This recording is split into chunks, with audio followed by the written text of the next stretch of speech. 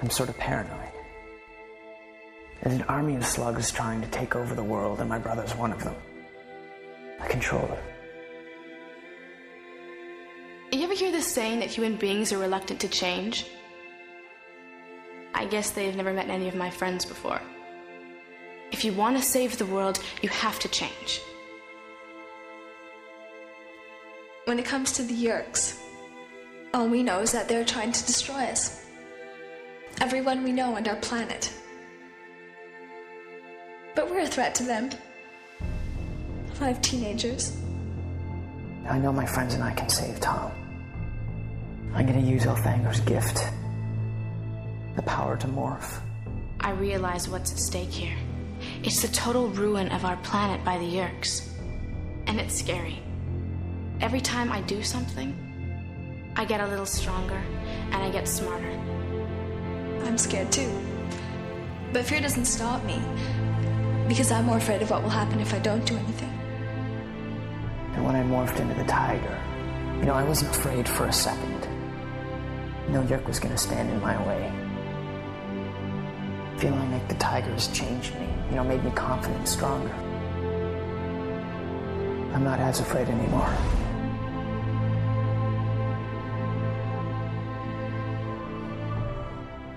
Welcome to ThoughtSpeak, a podcast dedicated to the weekly discussion of K. Applegate's 1996 book series, Animorphs. My name is Coleman. And my name's Mitchell. So, Coleman, we are reading a very interesting book tonight, The Forgotten.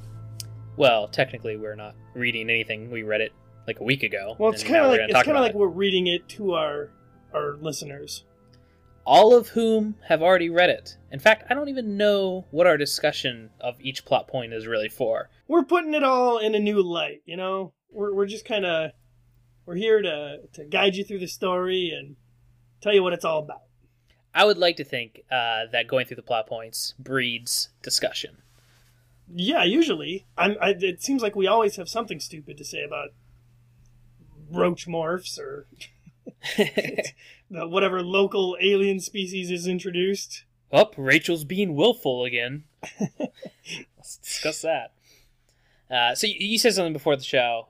You had something you wanted to bring up that's super secret and you couldn't tell me about because you wanted the impact to be on the show live. Oh yeah, absolutely. I would love to have your live reaction for this dazzling revelation. You're building it up. Drop on you. You're putting some hype behind it, so it better be able to. Well, it's been quite a few years in the making, so I'm pretty excited about it. And I will let you know right now. I just purchased the last 2 Animorphs books that I needed to fill out my collection. Right now, you edit in applause. Remember that when you're editing. No, I'm just gonna leave that what you just said. Yeah, you're a son of a bitch. I figure the books I still need, which is 3. I only need 3 more. I figure they're so random. It's like 38, 42, and something else. That I'll buy them off Amazon when we get close. Yeah, that was going to be my strategy, but the last 2 books I needed was number 49 and number 53. And those 2 are so much more expensive than all the other books. I could not find copies of either of them for less than $10. I think I paid $10 for one of them and $12 for another one. But all the other Animorphs books I've ever found have been super cheap, like $2.50, maybe $1.50 at Goodwill. Mm-hmm. And I just could not for the life of me imagine why these 2 particular books had such a high markup. I mean, I know they're towards the end of the series, so there's probably less prints of them available or something like that, but I was not expecting to pay that much. Now, have you bought any of the remade books, the newer ones? The remakes? No. Those are harder to find, though. It seems like, even though they, went to all this trouble of reprinting and trying to reboot the series almost, they're the hardest books to find. No, really. I guarantee they're in your normal bookstore. But when I started buying them, because, I'm a good Animorphs fan, and I wanted to put more money in K. Applegate's pocket, and, and show that the series still has legs if they would support it. It's in a weird place in the bookstore. Like I found a couple at Barnes & Noble, found a couple at a Books A Million. You know what's weird? I went to a Barnes & Noble looking for Animorphs books to round out my collection, and I couldn't find any at all. That's what I'm saying. They're probably there. It's just I've never seen more disorganization than in the children's section of a bookstore. Like, the process that they put these things up, it's not like the Dewey Decimal System or something. It's something crazy. I don't know, but I found that you have to find the Goosebumps books first, and then you go 3 shelves to the left, and they're usually at the bottom. And it doesn't seem like it's like alphabetized by Applegate or anything. It's some weird system that they don't tell. Yeah, I have only been able to find them, I think, in like the children's chapter books section. Yeah, which is like really, really splitting hairs there. Yeah, it's similar to the other books, the other novelizations and stuff, but it's its own little section, and it's usually like hidden. So I don't know. Well, and that is exactly why the reboot of this should have maybe shot for that young adult shelf, which is getting so much attention these days. Yeah, they could have if they would have, like we've talked about in the past, put like the first 5 books into one tome, because that's what kids want nowadays. They want to pick up a 1,000-page book and feel like they're accomplishing something.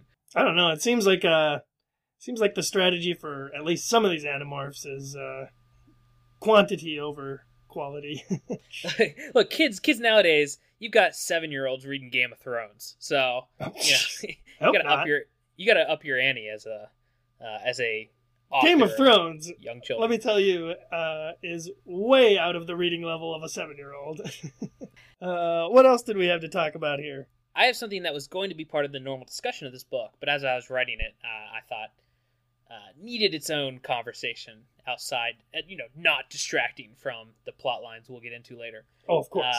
So there's a section in this book later on in The Forgotten where Axe is talking about how wondrous Earth is. Like, they're walking through the rainforest, spoilers. They're walking through the rainforest, and there's so much life around them, and Axe is just like, oh my gosh, your planet is amazing. Oh my goodness. And this is something I see in a lot of sci-fi books and movies and TV shows and stuff, and it pisses me off every single time.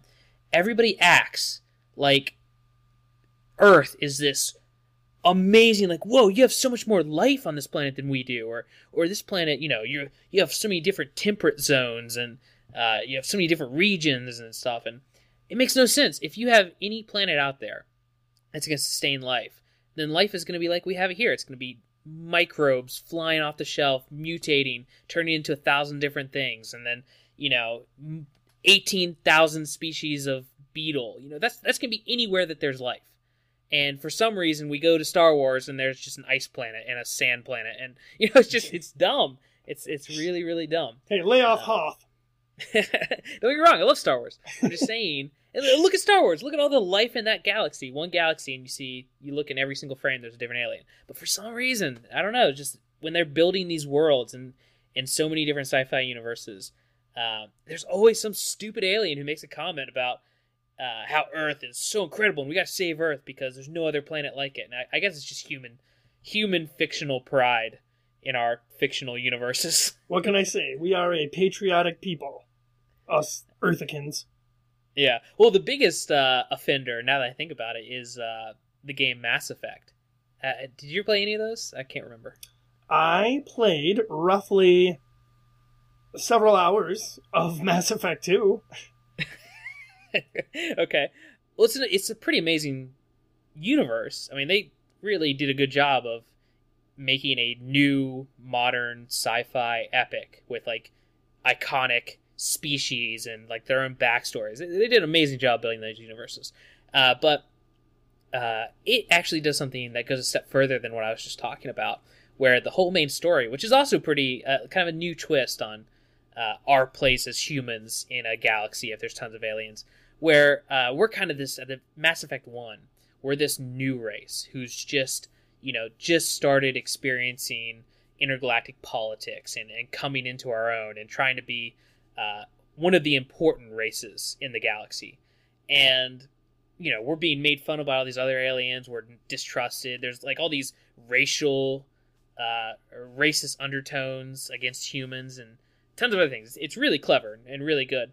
But as you go through the Mass Effects, even though the other ones are great stories as well, it goes so far into humans being right about something and climbing the political ladder. And by the end of Mass Effect 3, we've saved the galaxy and we've united all the other aliens who've been bickering for centuries with each other, but we've united them under the human banner.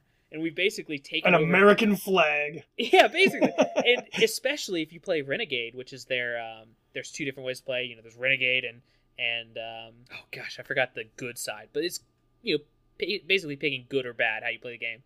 And if you play Renegade, you actually are playing to have human dominance over the other alien species. So you get rid of like the Universal UN.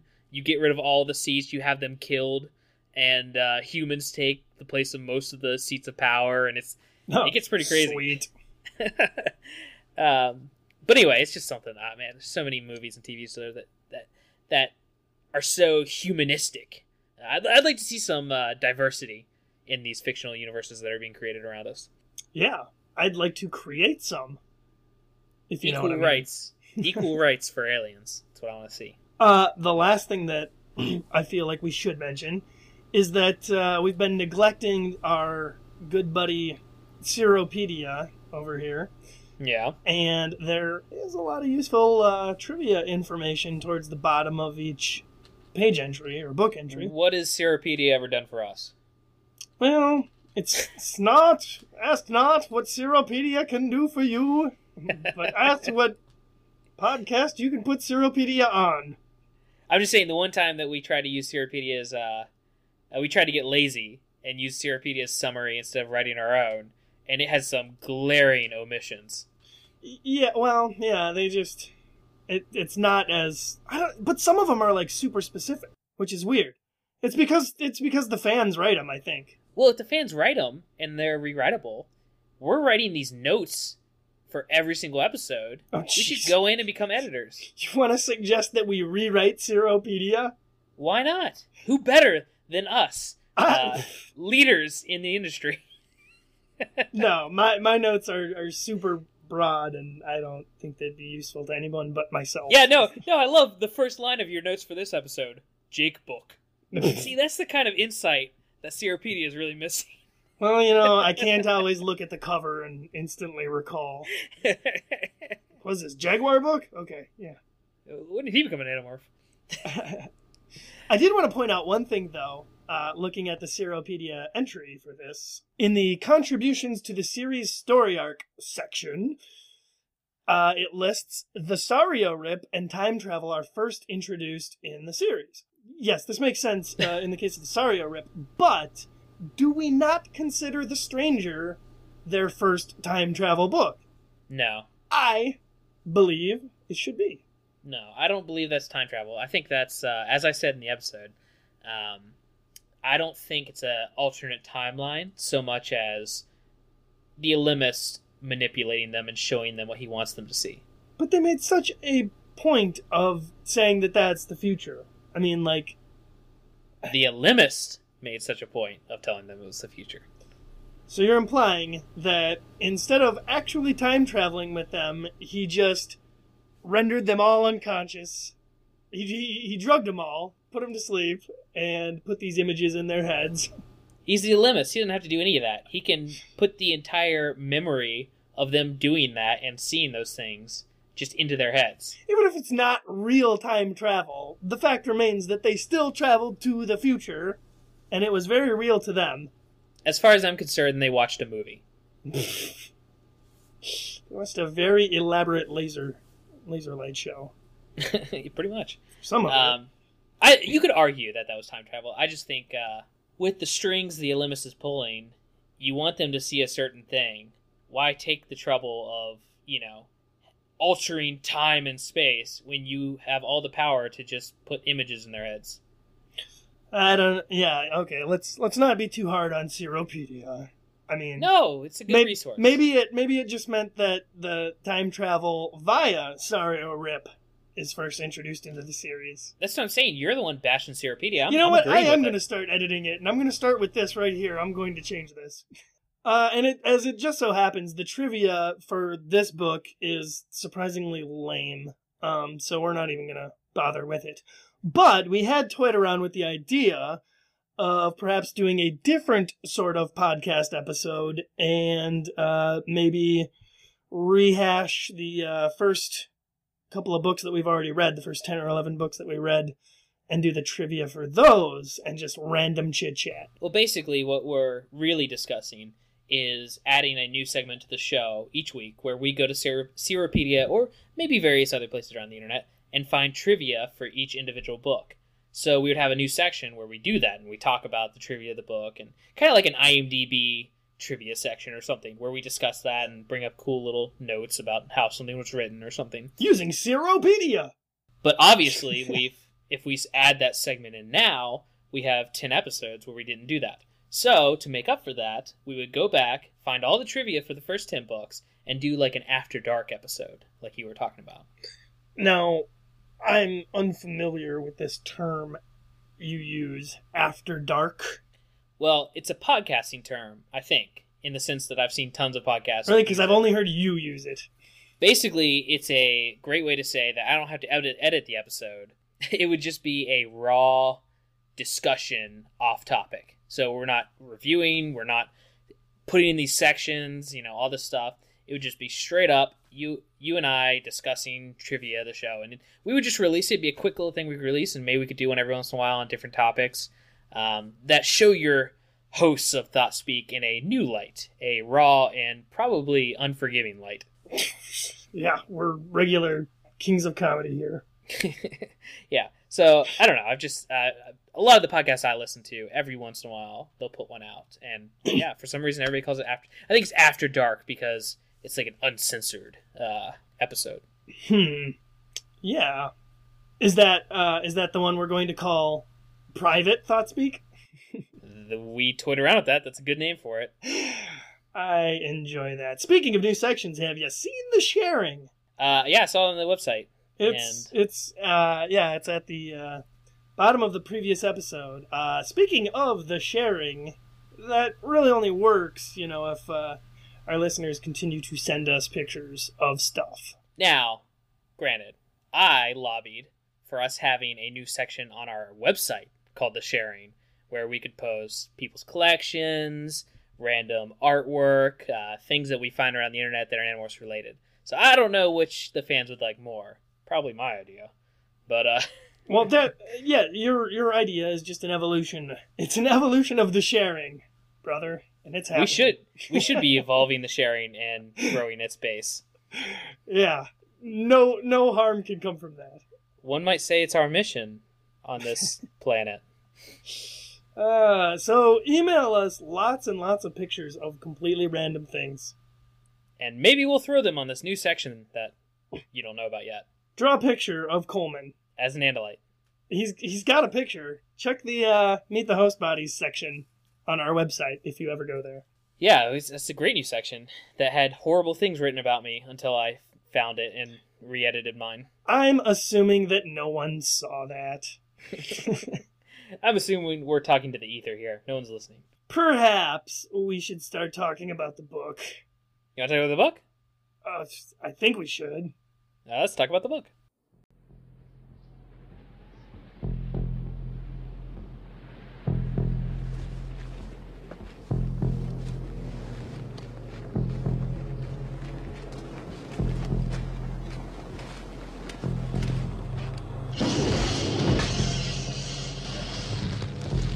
I know I'm human. And if you were all these things, then you just attack me right now. So some of you are still human. This thing doesn't want to show itself. It wants to hide inside an imitation. It'll fight if it has to. But it's vulnerable out in the open.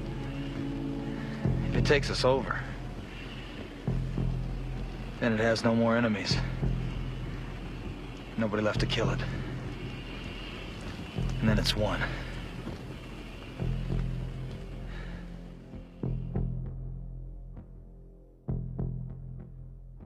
Alrighty dighty. Well, tonight we are talking about Animorphs Book 11, The Forgotten. It's beautiful. The front has a lovely red and blue color scheme, which I actually really like. I think it's probably my favorite color scheme. Yeah, it's like a burnt orange, awesome looking. And the logo's even golden with just white letters. That's nice. It's a good looking book, Scholastic. Nothing is what it seems. 4 ellipses. I know you love your ellipses. Grammar is not what it seems. Anyway, skipping to the back of the book, which I shall read now, there's been an accident. Someone crash-landed a Yeerk bug fighter, and the Yeerks have been trying to cover it up quickly, but not before Tobias spots it.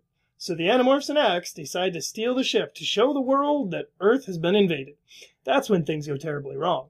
Before they know it, Jake, the other Animorphs, and Axe find themselves in another place, another time, and there's no way home. Ooh. Also, it just kills me. It kills me. The Animorphs and Axe. Like he's a third wheel here. They've already established that he's an Animorph now. I don't know why. Yeah, I don't know why they do so much to separate his character too. It's like they never really let him officially join the group. Like just the original, the OG human kids are the Animorphs. No, I don't think we can think that way. I think we need to be under the umbrella of thinking that the people who drew the cover books or photoshopped them or however they did it back in the 90s, whoever were in control of those and the back, summaries, I think they had a running bet going on. How long can we write and draw these things without ever having read anything Animorphs related? How long can we get away with it? It could very well be. If so, they were winning. It was a long time. They got to book 52 and Applegate was like, hey, you guys even read these things? They're like, she got us. They're like, whoa, there's aliens in these? What is this book series even about? Seems kind of cool. Exactly. Well, let's see. We've got Jake transforming into a jaguar on the front, so I guess that means this is a Jake book. One thing that we can point out, which is of interest, is that the chapters now start out with time. The time stamps, time dates, numbers. That was something I really liked. For some reason, it gave, it gave some gravity to the book. It kind of really grounded it in the real world for some reason, like more so than the other books. Like I know it's just a gimmick to sell the whole flashing time travel thing, but for some reason, just it made the book more of a slice of life story, which I don't know, it really hit home with me. I really dug that. I almost wish the whole series was like that. Yeah, that would be cool. But I think for this story in particular, it is especially important to know the time, since it's all very time sensitive, Oh yeah, obviously. And the entire book takes place over the span of a couple of hours, which is something I don't think we've seen yet. Most of the books tend to run over the course of a few days at least.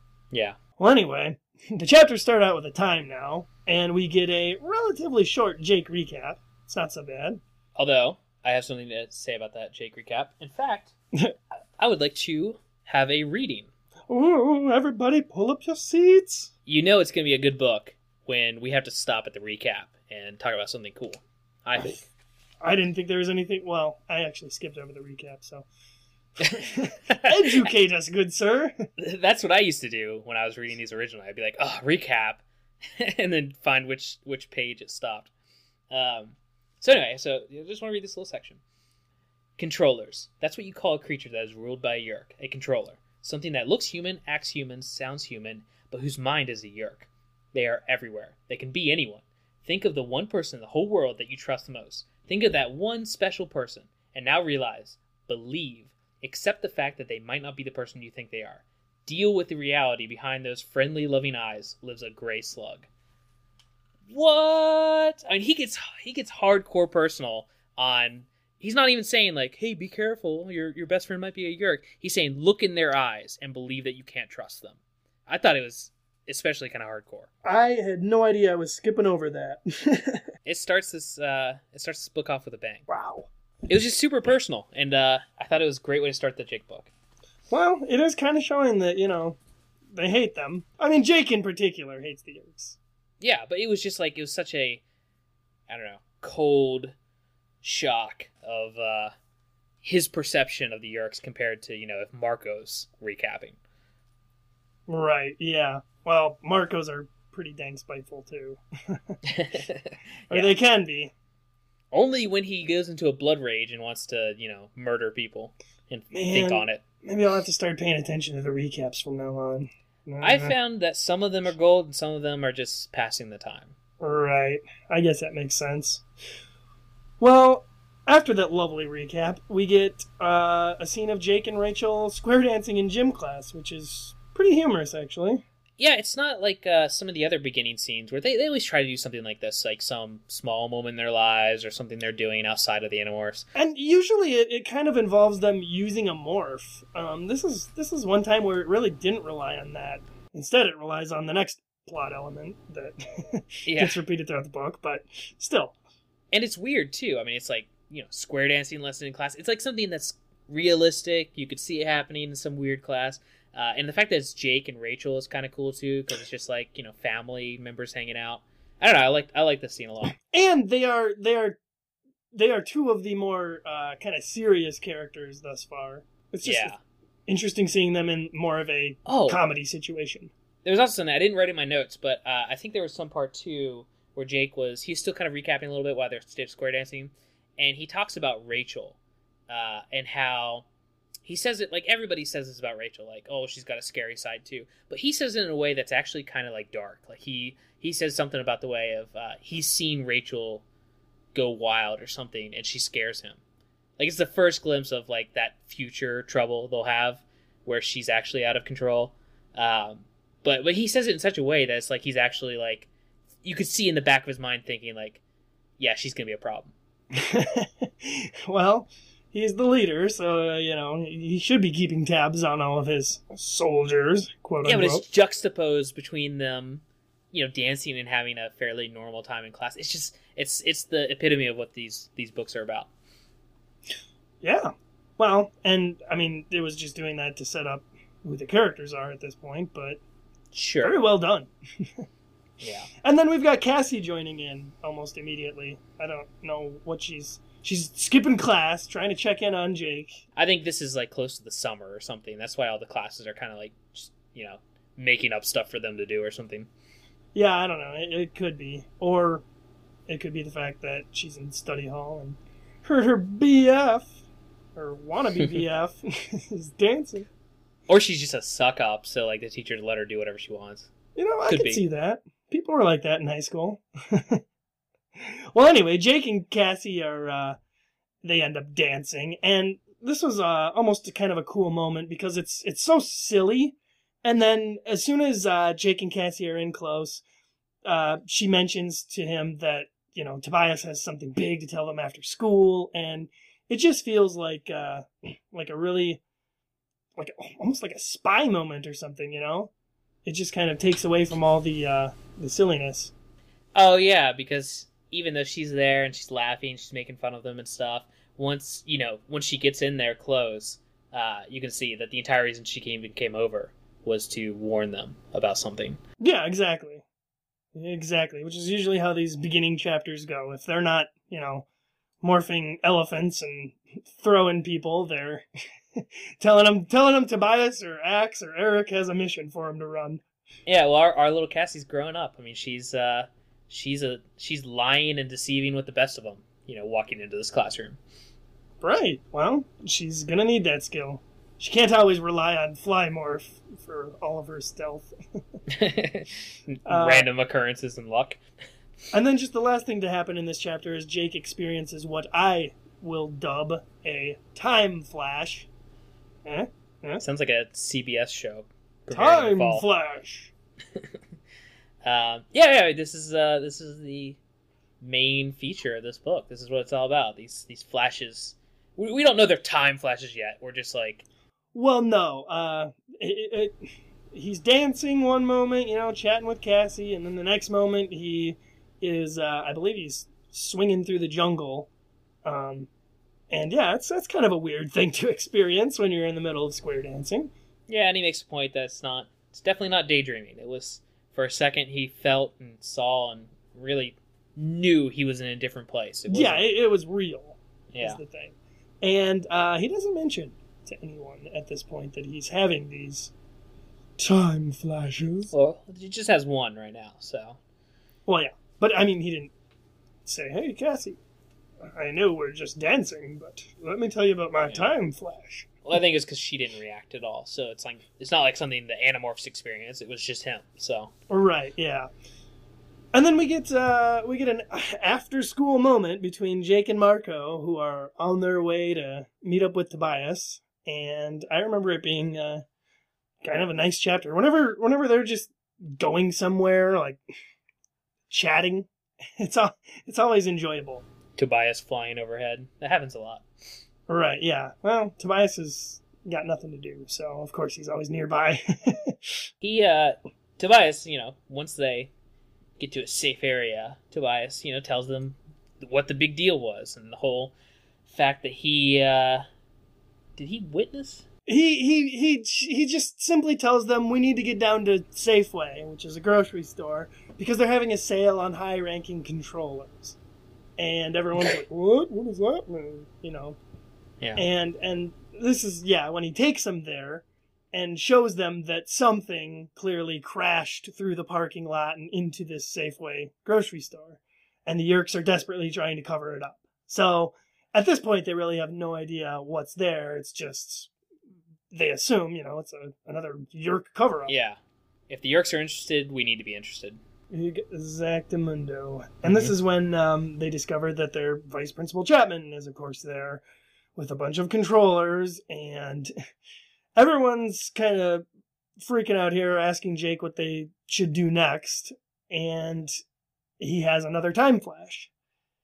And this is where we see Jake kind of start, he's almost kind of breaking down as a leader, because he's so unsure of what these time flashes are, that he's finding it more and more difficult to make all these decisions for the group, and everybody's really relying on him more. Yeah, this whole book, I mean, if you see the books that we just came off of, Jake was very very leadery in those ones and doing a good job. So the group has really become reliant on his decisions. And maybe this has been happening on for a while, but this is the first chance we've gotten to see into Jake's mind for a few books, and we see that he's just not handling it well. He's made some bad decisions, and especially in this book, he starts making bad decision after bad decision after bad decision. And it did, of course, make him question everything. And the fact that he never took on this role completely, he never asked for it, obviously, as he goes on and on about. But now it's it's them becoming more of a formal military group. They're becoming a group that's not so joking about what they're doing and haphazardly running in and hoping for the best. Now they're planning more, they're becoming more intricate, and they need someone to actually step up and formally say, I'm telling you what to do, and if we don't do it as I say, we're all going to die. And he doesn't want to step into that yet. No, yeah, this is very much the story of how Jake got his groove. Jake got his became groove a back. leader. Yeah. Or at least how he utterly screws it all up. Or how he learned to stop fearing the Yeerks and love the Sario Rip. Yeah, so they're really putting the pressure on Jake right now to be an effective leader and guide them and tell them what to do.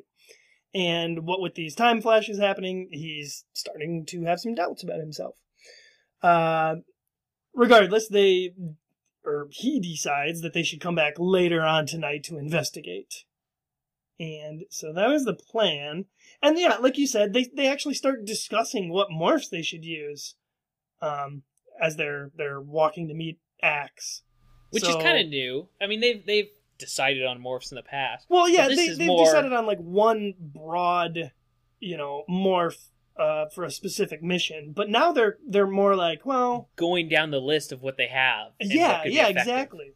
They're just being more strategic and more thought out with it. And yeah, part of it's probably having a slightly larger repertoire to choose from, but I think it shows a lot of growth for the entire team when they're like, oh no, we should use this morph because of this and blah blah blah blah. I'd love to see later in the series, when they have a ton of morphs, they do something similar to this. And Marco, being just super clever and hilarious, like convinces them to use something ridiculous. Like they're like, okay, we're gonna break into this bank, and we gotta find what the Yeerks are keeping in the safe. And Marco's like, orca whale. And they're like, what? He says, Marco, what are you talking about? Marco's like, what? I don't care what you all morph. I'm going orca whale. Immediately, Rachel's like, I'm going orca whale too. and Jake's like, whoa, and he's trying to stop this, and Cassie's like, got all these reasons for why they shouldn't do it or whatever, and in the background, Marco and Rachel are slowly turning black and white, getting bigger. Tobias is like, I'm more than a skycam. I'll morph orca too. He starts falling out of the sky, changing to orca. Yeah, that would be good. No, man. If I were them in the later books, I would have like an Excel spreadsheet of all the morphs I've acquired because I keep track of all of that. Oh, I could. You gotta remember. How could you not? Every time they use a morph, it's a traumatizing experience. So because I would be smarter than them and not practicing on the fly. I'd be like in my bedroom, and I wouldn't go anywhere. Well, my thing would be it's just like how I play like a board game or something. It's not a matter of remembering what morphs I have later. The second I got this morphing ability, I'd be like looking through Wikipedia animal summaries, like picking morphs that I want, and I make a big list, and then I track them all down and get them all at once. I want to be the very best. Yeah. So anyway, they decide on flies for the mission, by the way, because that, as it turns out, is the most appropriate morph to use to get in there. And Tobias, I wrote this in my notes, that Tobias insists on coming along for the mission, even though we all know he's basically useless. It's one of the first times they acknowledge it a little bit, though. I mean, they're kind of like, well, we're probably all right. We're good. Well, it is at night, and it's supposed to rain. We don't want to trouble you, Tobias. You You're go home. bird. You're good. Yeah. But this is where they also decide that they're going to have to go, or there's a good spot across the highway or whatever, or nearby that they could morph at, without giving many details. They're going to a motel across the way. Sure, it won't be hard to get there. Across 4 lanes of traffic in Fly Morph. Yeah. But this is the part where Jake returns home and speaks with his dad for a moment. And this is, we finally get to see some of Jake's parents a little bit. I feel like it's been forever, maybe since the first book, since we've seen them. Yeah. Or at least, had any kind of speech from them or anything. Right. Well, they were towards the end of the capture, because Jake comes home and they make his little joke. But, we actually get some stuff from his mom and dad. And his dad, in particular, reminds him about the big pay-per-view boxing match that they're supposed to watch tonight. I like that he doesn't blow it off. I think in a normal Animorphs book, he would have made some excuse because the mission comes first. But he actually thinks this out, and he's like, "No, I mean, I should do that, but I've got to have somewhat of a normal life, or people are going to become suspicious." Yeah, and I think it was also because Tom was there, doing the exact same thing. Yeah. Essentially, that would be awkward. Well, it's not awkward because neither of them know. Well. No, it would be awkward for Jake. I'm sure it's awkward as hell for Jake. Hey, Tom, did you see that left hook? It was a pretty good one. Kind of hit him in the temple. You think that hurt? Like your brain getting damaged like that? You think? Yeah, he just drops like subtle little hints, like, "Man, sometimes I feel like just packing up and leaving town for 3 days." What do you say, Tom? Or you come with me? Or veiled threats like that. That's what I'd love to see. A whole book of Jake being like, "Man, I mean, this boxing, it really makes you realize how defenseless our brains really are. I mean, a small bit of bone, a little bit of skin, just not much there." Tom comes down to breakfast one day and Jake's just watching like brain surgeries on TV. I assume Jake spontaneously signs Tom up for a free ear exam. He keeps leaving dead slugs at his door that he salted from the garden. Yes, no, very interesting. I think he'd be dead in a fortnight. So yeah, as you said, Jake does stay and watch the boxing match because he says it shouldn't take the whole night. It should be over, hopefully, with any luck, soon. Like 3 rounds. I mean, it's boxing. The guy could go down on the first round. But not usually, but yeah. as it turns out, the match runs a little long, in fact. And Jake just barely manages to make it in time. He doesn't make it in time. He's like 30 minutes late. Yeah, well, I mean, it's not late enough because they still go through with the mission. Well, yeah, I mean, they're going to wait for him. He's the leader. But yeah, he's like 30 minutes late, and they're all just kind of hanging out on this, in this, under this, whatever it is, pavilion or in this parking lot. BT Dub, on the way over, he also had another time flash. Yeah, yep. Important to mention. So he's very disoriented. He's coming into this whole thing. And I remember that everybody has, like super bad vibes about going on the mission. And they actually have a discussion on whether or not they should go through with it. Which is kind of weird. Usually once they've gotten this far into doing a mission, they're, just accepting that they're going to do it. This one, yeah, they're all bringing into question. And Jake specifically says he has some weird feeling that's like, should we really do this? And I mean, they're just, this is a spy recon mission. This is even like usually a main mission in the books. Yeah, this is a surprisingly small mission for them to run. It's just some surveillance. Well, this is usually what they do in all the other books, like before the big mission. But despite having bad feelings about it from everyone, it's unanimous. They all go through with it anyway. And yeah, they all more fly and try to cross over 4 lanes of road in a rainstorm. So you got globules of rain falling around them. Jake almost gets hit by a windshield. Yeah, everybody's getting hit by rain. He has another time flash. It's not a good time. And I'd just like to point out, I don't know, this isn't going to be very clear unless I can say it correctly. I don't know if anybody else gets this vibe. But this part of the book specifically, this mission, the lead up to this, with the big fight and all that stuff, something about this book feels different. I don't know what it is. I don't know if it's just like this commanding tone of a Jake book that we haven't seen in any of the other ones, or something about the urban mission, like the way it's just, they're in this parking lot and they're crossing a highway and they're going to this grocery store. But maybe it's even the time at the beginning of each chapter. Something just feels better about this book. You know what it is? So far. There's no Cassie's barn in this book. Maybe, but I think this one just feels so real world. Some of the other books, there's no woods in this book other than the Amazon rainforest.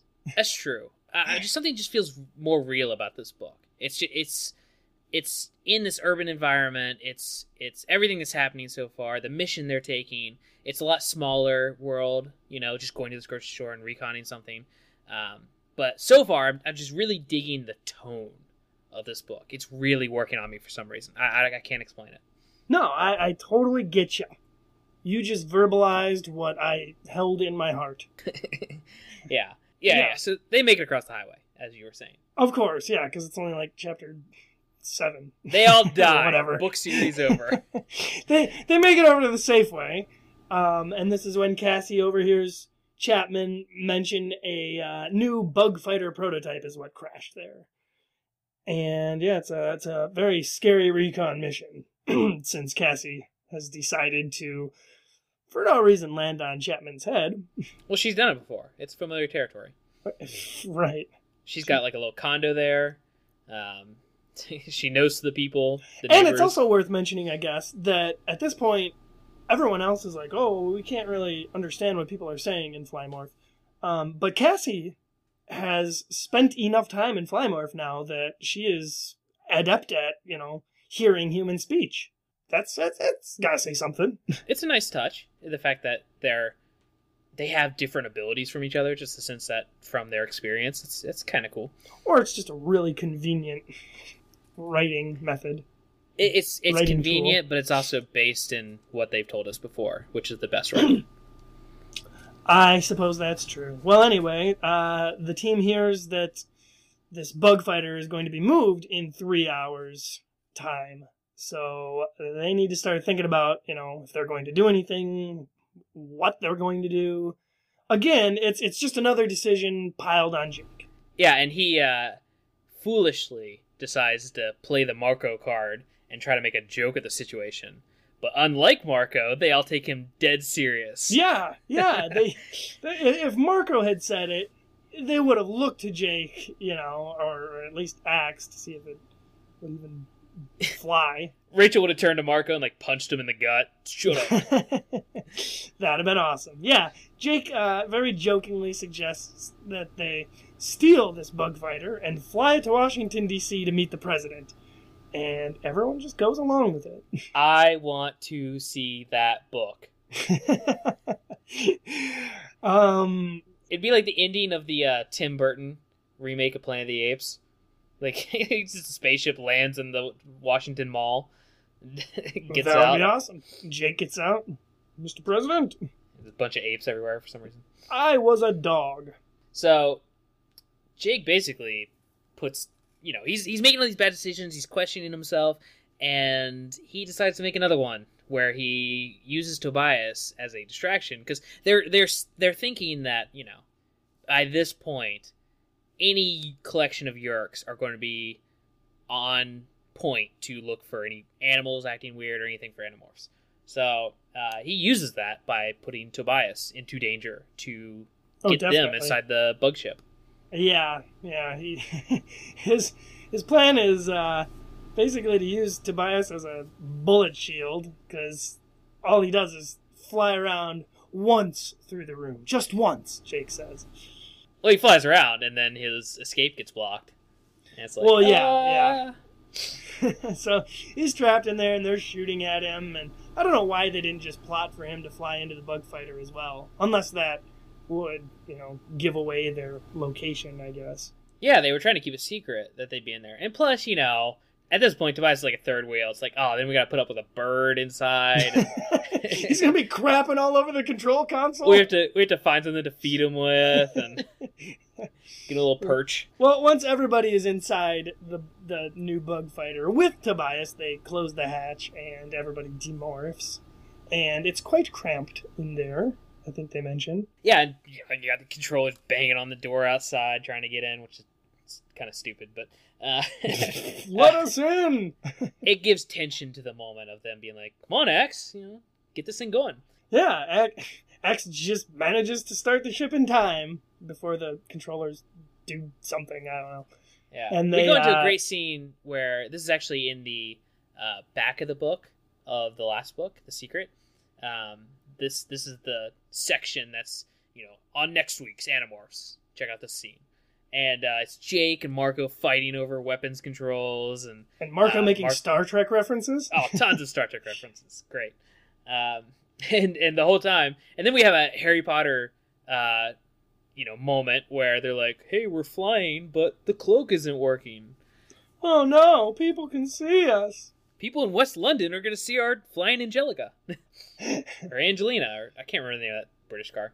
Anyway. Oh, yeah. And immediately they are spotted by some F-16 fighter pilot jets. Well, they got caught on radar, and then F-16s were...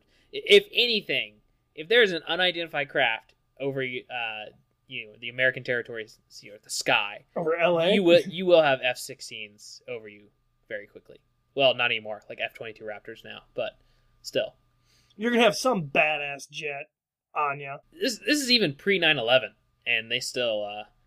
we're still policing there pretty heavily. Well, they managed to ditch these guys pretty quick, obviously, since they're in a spaceship. However, X, I don't know what he does here, but he loses control, or he says the controls are difficult to work, and the ship just blasts straight into space, which is a pretty advanced spaceship to be able to take off from the atmosphere into space. Did you mention they fly into space and run directly into the Blade ship? Yeah, this is the one moment that's just like, Visitor 3 again. Here it is! Here he is. Visitor 3 rears his ugly head again. Granted, there's not much in space.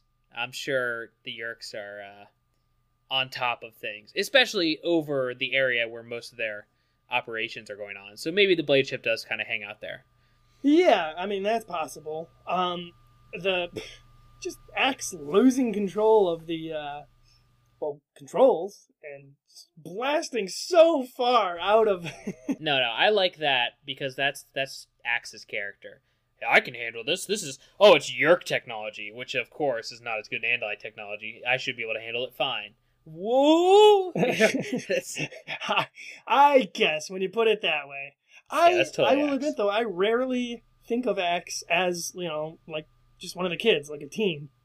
No, I think they write him really well in that because it's perfect for the Andalites because even if you met an adult or a kid or anything, I think their kids are probably the snottiest little kids in the world who try to act like warriors when they're like 8 and they try to talk like them and everything. So I can totally see an Andalite teenager, he's talking down to humans, he's acting like an adult, but he keeps, just like the rest of them, he keeps making dumb decisions and overplaying his cards. Yeah, I suppose when you put it that way. Yeah, I guess you made me see that I see Axe as an adult. Look, I wish you would just realize that these are some real writers working on these books, and they know what they're doing. I'm not even being sarcastic. They have a handle on this. No, yeah, Axe is a great character. Damn, man, I'm just saying. Hey, we're gonna get a ton of emails. Everybody being like, "Stop bashing Axe." You just don't get him like I do. He was my favorite character, so he's good. Right. So we were talking about the Blade Ship. Something. Yeah.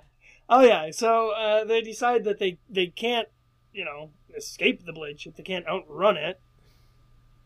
So their only option is to fight. Once again, they're forced into a Visser 3 fight. They should have Independence Day'd it. Pretended they were a friendly ship. Yeah. That might have worked, except for the fact that, all the controllers down in the old Safeway probably immediately reported Andalite bandits stole this experimental new bug ship. I don't know. I think it'd take a while for Chapman to get back in his secret little basement room and fire up his Z transponder and memories. So they do make the foolish decision, and I don't know why Axe backs this. It's pretty dumb, but let's fire on the ship, and it's almost like maybe they're kind of accepting their fate, and they're like, well, let's see if we can do any damage to it. Maybe. Do you get that feeling from it, or? Yeah, basically. Well, they are constantly, it's like in The Message, where they realize they can't outrun him, and they realize all that they can do is run out the clock until they're dead, and so they're like, well, we might as well go out attacking. They have a lot of these go out attacking mentality kind of moments. It follows it through the series, too. Basically. And when they're done trying to sacrifice themselves, they start sacrificing other people. That's so true. And sad. Let's see. We've got both the Animorphs and Visser 3. They have a laser beam off, firing Draken beams at each other, and this is something I don't get. The Draken beams collide, and we're not spoiling anything to say Osario Rip is what occurs from that. Which is like a temporal distortion that, allows the surrounding area to be in flux of time and space, I guess. Some Doctor Who BS. Some Star Trek stuff, basically. and this is a classic storytelling thing. I mean, you go back, we've already referenced Harry Potter a little bit. Gosh, this was a major plot point in Harry Potter. Every time two, brother wands would hit each other at the same time with a spell, they would rebound into summon Captain Planet, and the Doctor joins them to fight the Sith. Yeah, no, I know. Yeah, exactly.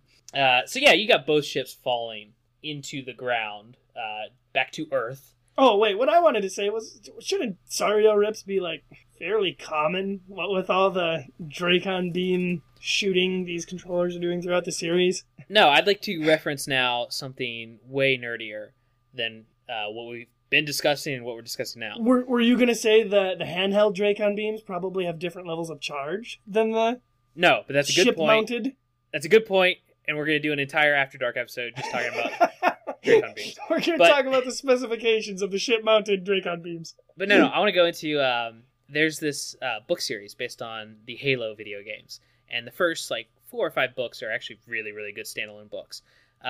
But they go into the science of ship-to-ship space battles and lasers and densities, and really mostly about the statistics of hitting another ship in space. So if you think about what it would go into for a computer to program pinpointing another ship in a vast, space with hundreds and thousands of miles in between ships, and All the tedious, boring crap you don't want to read. no, it's great. The Halo books got it. Yeah, but it goes into that, and so I think it doesn't happen very often, because even if you have two ships, Star Wars style, like side to side, just firing at each other, the chances of a beam of light hitting another beam of light in the exact same angle or the same proportions. Oh yeah, to you'd have each to be other. like dead on. You mean?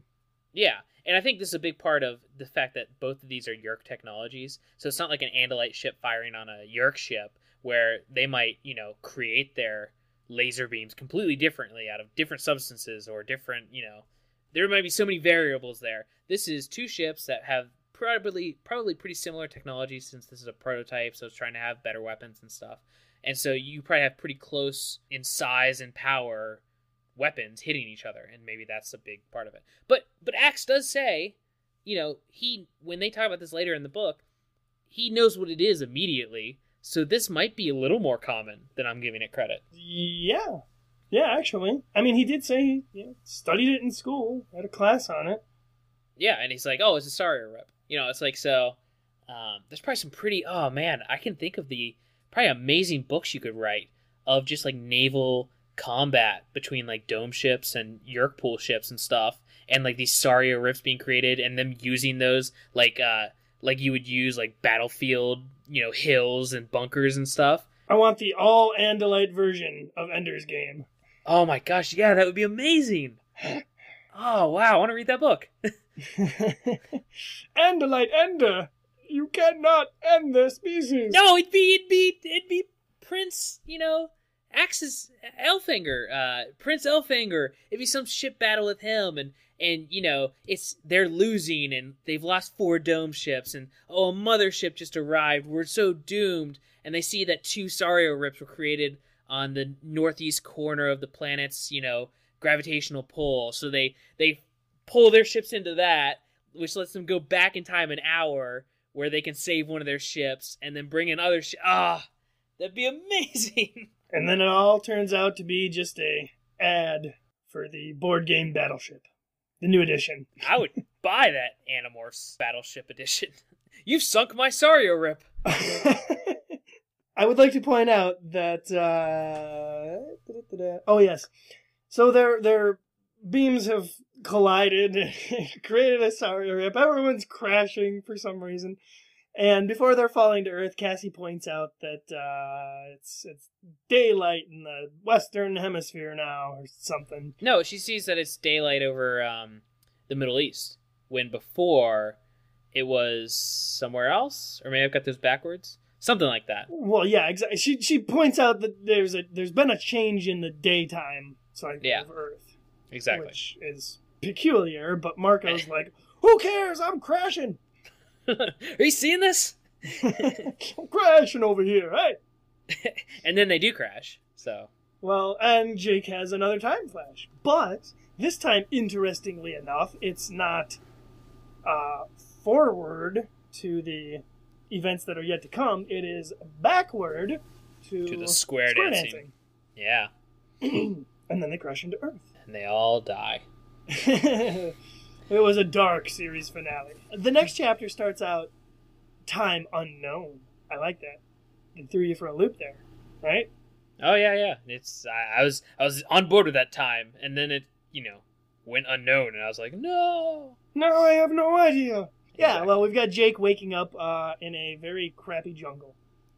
Very and Lost-esque. Giant beetles that he's slapping off himself, and ants that he has to avoid everywhere. I mean, this is a real deal. This is a rainforest.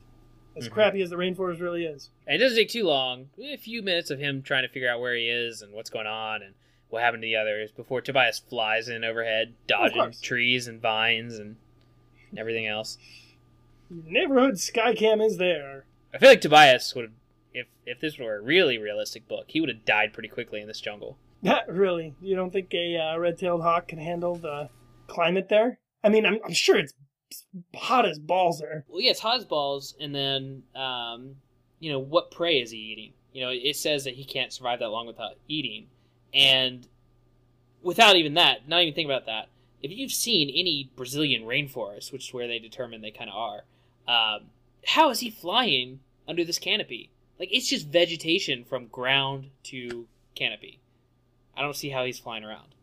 I don't know. I assume He's a there's big a lot bird. of, like, hot air that is constantly moving around. I'm sure it's full of thermals. I'm just saying, no, I'm sure it's thermaling it up. I'm just saying there's no room. I'm sure there's vines and so many trees packed close together. I mean, the birds that exist in the rainforest are small little birds, not like hawks. Well, he could eat those. I'm saying he can't fly. the scene later when they're all morphing and acquiring monkeys, if the camera would have panned over a little bit, Tobias is over there just eating one of the dead ones. No, he's just ripping baby monkeys away from their mothers, taking them to a branch. Cassie's like, well, he's gotta eat. But anyway, so Tobias, we keep getting off track on this episode of Hardcore. Oh, definitely. But Tobias, he leads Jake back to the others. And Yeah, because conveniently they're already all together and awake and sober, whatever. Cassie, using, I assume, a hidden GPS, figures out they're in the Amazon rainforest. Well, to be fair, she deduced that it was either the Amazon rainforest or some other lesser-known rainforest. That's a little silly. She mentions like 2 places in the rainforest, but there's actually some pretty dense, technically classified rainforests in like Asia and stuff. So there could have been quite a few. Oh yeah, they could be anywhere really, and it doesn't really matter. It's generic rainforest setting. Go. Yeah. And she and Axe are quick to point out that they created a Sario Rip and traveled through time, and the situation is just completely and utterly horrible at this point. I mean, they are in a crashed bug fighter, which they're not even sure if they can fly out of there just yet. Even if they could, they have traveled through time and they're not sure which way they've gone. They don't know if they're in the future, they don't know if they're in their past, which is a huge problem. What else? The rainforest, obviously they're all in their morph outfits. Yeah, no shoes, of course. So that ain't good. And it's just a matter of, even if they could fly up, which I'm surprised they don't at least try it, but even if they could fly straight up and try to see where they are or see if there's anything close, they mentioned that, well, even if we do get out of here, what are we going to do? What are we going to call our parents from South America and be like, hey, pick me up? Yeah. They're quite screwed here in this. Which, not to go off reference again, but there's a great scene in the movie Little Monsters. Do you remember that movie with Fred Savage? Yeah, I do. Oh my gosh, I love the ending because that movie's all about going under your bed and entering the world of monsters. And the beds of the entire world are connected to this underground world where the monsters live. And so at the end, they're running away from the bad guy and trying to get out of there before daybreak because they're all going to turn into monsters if they stay down there too long. And they just find a bed, get out of it, and it's like some beach in, I think it is in South America. There's some beach they get up on. And they find a payphone and they call their dad and they're like, hey, we need to get out of here. I don't remember that, but That's the very end. Interesting. Yeah, it's a great movie. Great movie. Well, next week on ThoughtSpeak, After Dark episode. our review of Little Monsters. So the team is in a terrible, awful, horrible, like potentially the worst situation they've ever been in, other than the ones where they were going to die. So this is the 11th worst situation they've ever been in. Yeah, exactly. And at this point in the book, we have Axe noticing that there's something humanoid in the bushes over there, watching them. And To Tobias, the bushes. Tobias, runs interference, checks it out. And this is where Jake's trying to get some more information out of Axe about the Sario Rips.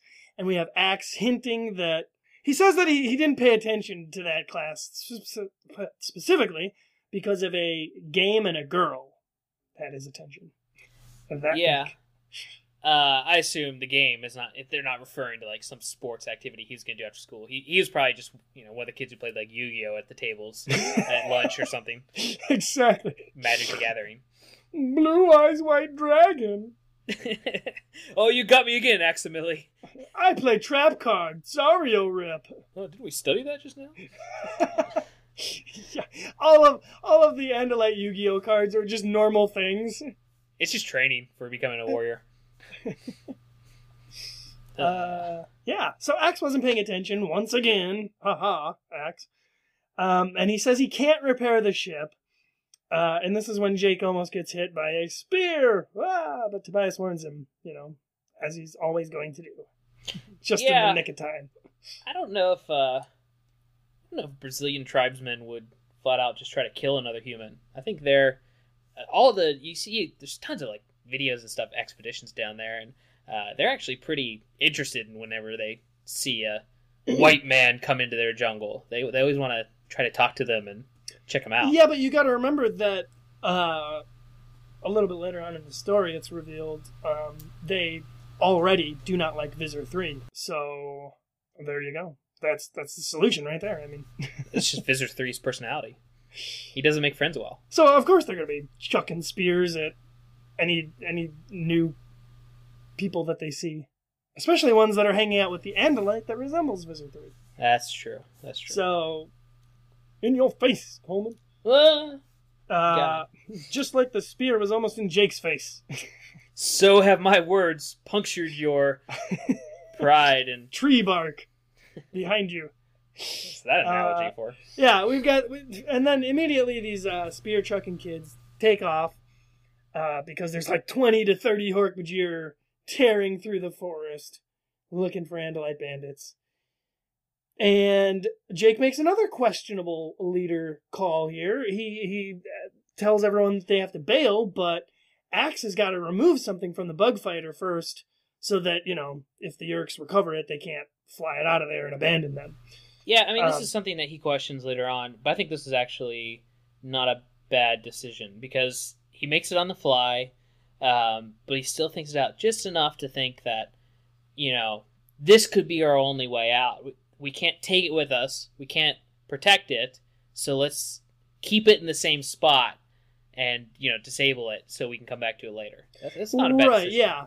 And I agree with you. I think it's the right call for him to make here in this situation. But the characters, Tobias in particular, takes it pretty hard that, Jake would have the stones to command one of them to stay back in such a dangerous situation. Despite the fact that Jake ordered Tobias to do something dangerous not hours before this event. Yeah, but Tobias has, this guilt of not being able to help them. Well, yeah, of course. Yeah. But, it really plays up to where they're at as Animorphs right now, in the fact that, they want Jake to be this leader, and they are becoming more organized, but it's still another thing to hear him give an order that one of them could die from. So they can't have it both ways. They either have to trust him completely to lead them, or make it a democracy, which never works in the military. We want this to be an oligopoly. Oh, only like the richest Animorph will prevail. Oh, who is the richest Animorph? Rachel. By old-timey standards, Cassie owns land. So that's something. Yeah, she owns half of Northern California, apparently. Pretty much. Her family are the guardians of the national forest. There. Probably. Her parents are probably Animorphs, too. They're just hiding it from Cassie. Whole other separate story. Oh my gosh, that's a good book. That's why they started an animal rehab clinic, to acquire morphs. Because they knew their daughter's destiny. Yeah, I don't know. I think Marco's probably rolling in the bucks now. His dad's back into computing and. Oh, what? Just because they moved into an upscale condo downtown? They didn't move into an upscale condo. They moved into the same neighborhood as Jake and them. Yeah, it's true, I guess. I'm just saying, his dad. I know someone personally, Ben. You know Ben. He friend of the show, Benjamin Tubb. His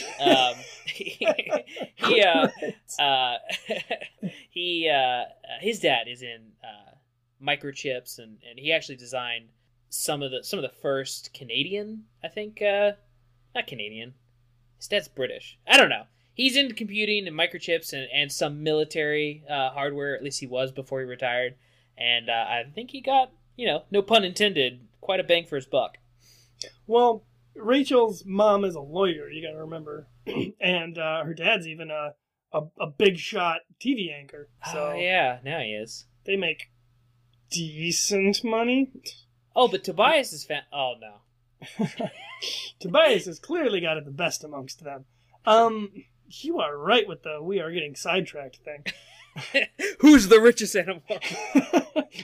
Our new segment coming before every episode. It's a new segment in our After Dark episodes. We've got the Animorphs running through the forest and leaving Axe behind. Tobias, of course, has to warn everyone that Axe is, got all these controllers on his tail. You happy now, Jake? Yeah, they question him. Yeah, he gets pretty spiteful here with Jake for making such a dangerous call.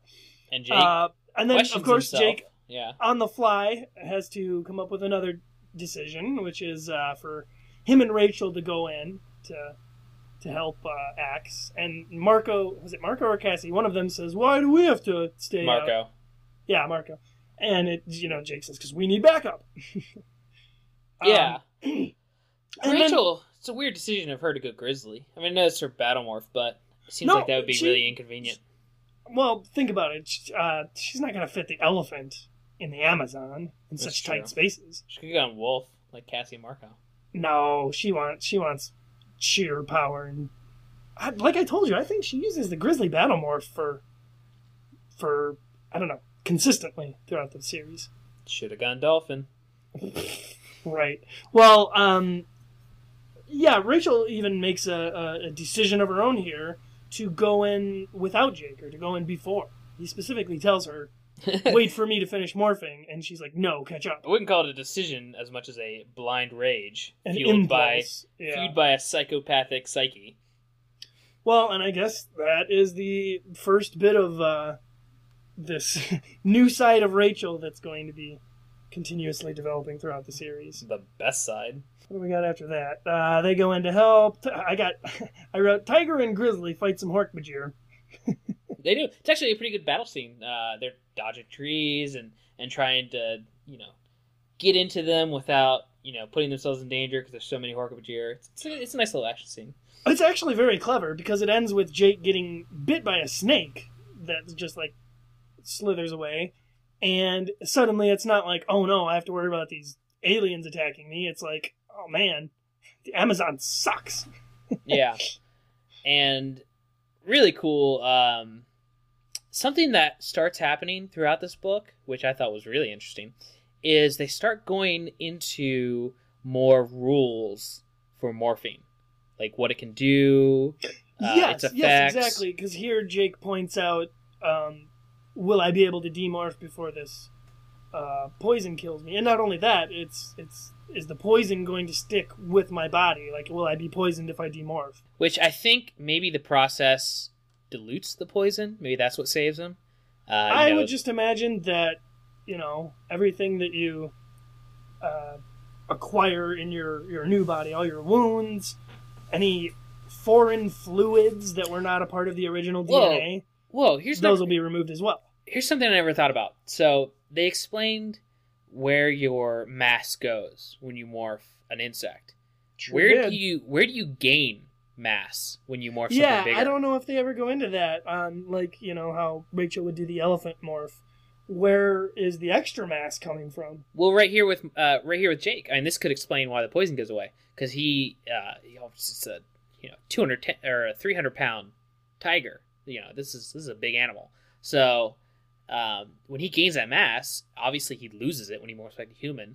So and obviously this tiger had a different blood type than him. It had different organs. So maybe with that being expelled and him getting his stuff back from Z space, or I don't know how it works, but it saved him. Yeah, it's a complicated process, and it's not really elaborated on. At least not yet. Anyway, he lives.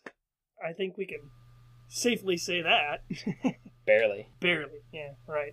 Well, anyway, experiences another time flash, by the way. And then immediately, him and Tobias fly off to find Rachel, who is still in Grizzly Morph, and she ain't doing so well.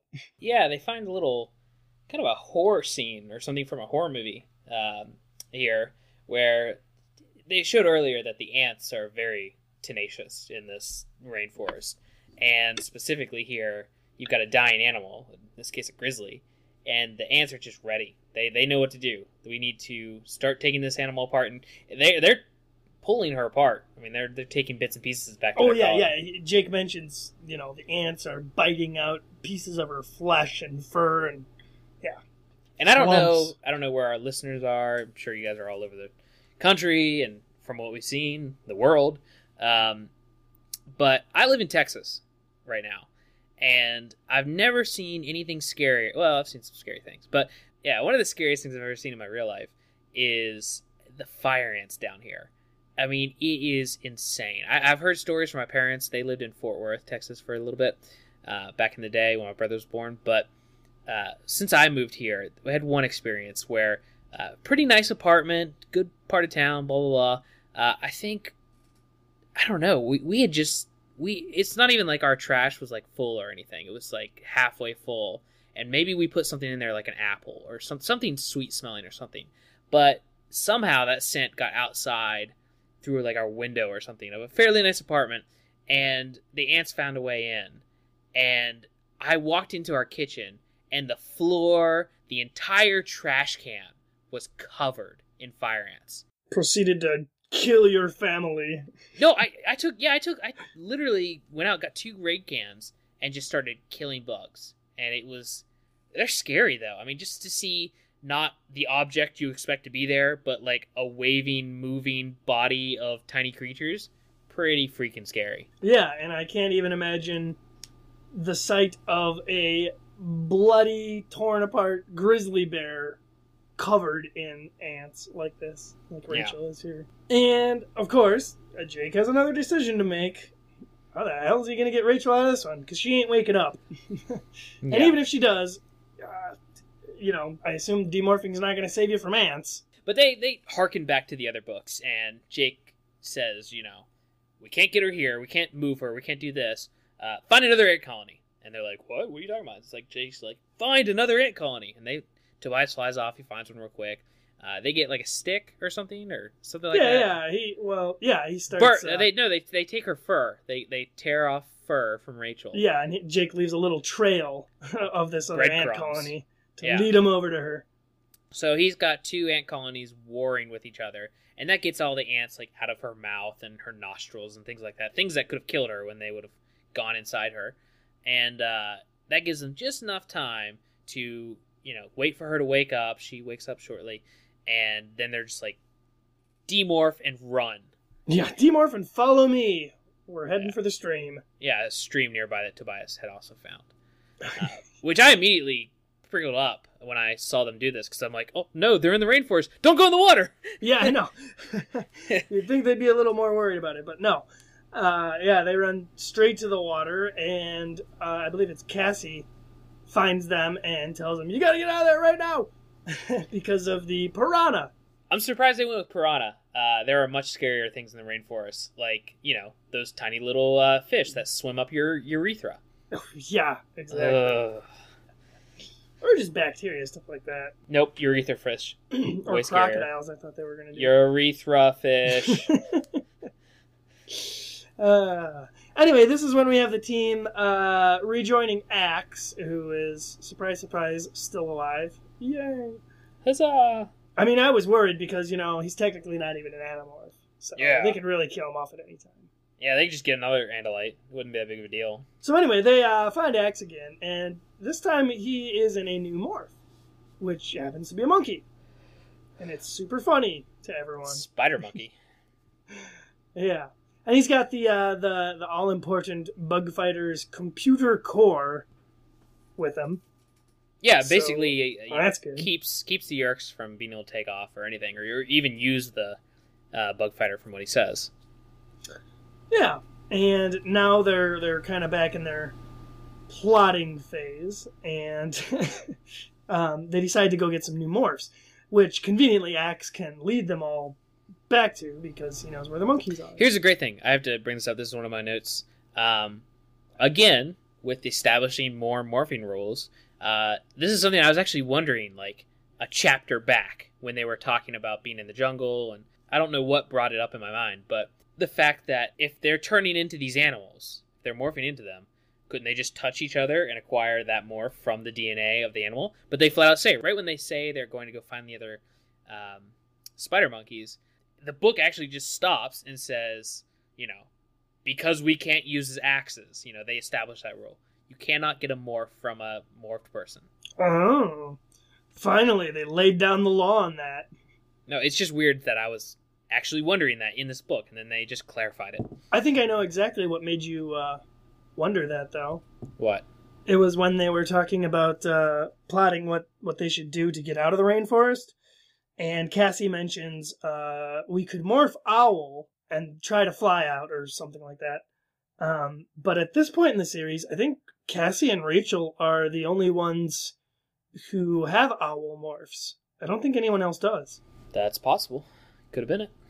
Actually, I think that was one of the Seropedia trivias that I read for a book or a couple ago, that they only say that Cassie and Rachel are the two who have owl morphs, yet the other characters use them in one book and then never again. Anyway, going back to this book. This is when Jake has another time flash moment, and this is finally when he's like, alright, you know what? He admits to everyone what's been going on. It took him long enough. I mean, crazy supernatural things are happening to him, and he's like, I better keep this myself. That is true. You would think the mention of time travel would have immediately alerted him to like, oh yeah, shit, this probably has something to do with my brain thing. I kind of understand at the beginning of the book him thinking maybe I'm losing it. But after the time travel and, the arriving in the place that you saw previously, that's when you speak and up. Jumping back in time now to like when he was square dancing and stuff. It's like, exactly. This is something I should tell Axe about. Yeah, maybe right pull him away. aside or something. Yeah, but this is just finally when he admits that he's been having these time flashes. And so Axe, equipped with this information, predicts that they have only gone back in time a day or a couple of hours, however much time it was. And he informs them that, well, this also means that we have to get home before the Sario Rip occurs again, or we're all going to be erased from time. I like this a lot. There are a lot of movies and TV shows that have either comedically or seriously tried to explain what would happen in a time paradox scenario where you have two people existing at the same time. And I think one of the best examples is obviously Futurama's version of it, where the paradoxes just keep dying and getting killed hilariously. But this is great. This is like the universe, more like what you'd think the real universe would be like, unfair and violent. It's not a matter of, two can't live at the same time, one must be gone. It's like, no, you got two people existing at the exact same time? You've gone back in time? That sucks, bro. Yeah, you're both dead. Everyone's dead. Everyone you know is dead. It's just like the paradox just wipes out everyone who has anything to do with the paradox and fixes itself. Yeah, it's highly complicated stuff. Yeah, it's well explained though. It's like they made their own version of it. So my favorite is the Back to the Future version, where one of the people just kind of faints due to shock, and that's really all that happens. My favorite is my own, which no one, no TV show or anything has ever gone into yet. But I like, well, a couple have, but I like the idea, unlike Back to the Future, where you have something happening in the past affecting the future, and, Marty's disappearing on stage because he might never exist if certain things aren't happening. I don't like that, because that relies on some kind of supernatural force making him disappear. And I think in a real-world scenario, if time travel is ever possible or anything, I think if something happens in the past, it happens in the past. It's happening in real life. So it's not a matter of changing future events or changing what's happening where someone could disappear. It's happened. When you were in the future, that had already happened in the past. There's nothing changing on either way because it had already happened. So that's my favorite. I don't like alternate timelines. I don't like multi-timeline scenarios. I like one timeline where everything that's already happened has happened and there's no changing anything. You're just heading towards the future that already exists. Huh. Well, that sounds interesting. Time travel with Coleman. Blame me for the sidetracking. No, it's cool. It's going to be my next podcast. It's like Cosmos, but like with less science. Oh, I'd watch that. Yeah, so if they don't get back in time, they're going to be wiped from existence. Yeah, so that's kind of the Back to the Future plot here almost. Kind of.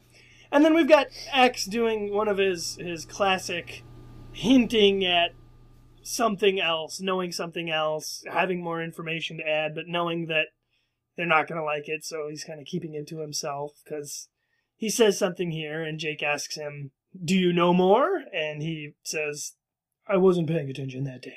Or whatever his excuse of the week is. This is more of a plot point for Jake's storyline than it is anything to do with Axe. It's more of another decision that he is unsure of, whether he should push Axe, and he decides against it, and it leads to him feeling bad later of not doing what he knew to be the right thing to do. Well, okay, we have got everybody acquires the monkey morphs, and they're just having a ball finally, swinging through the trees.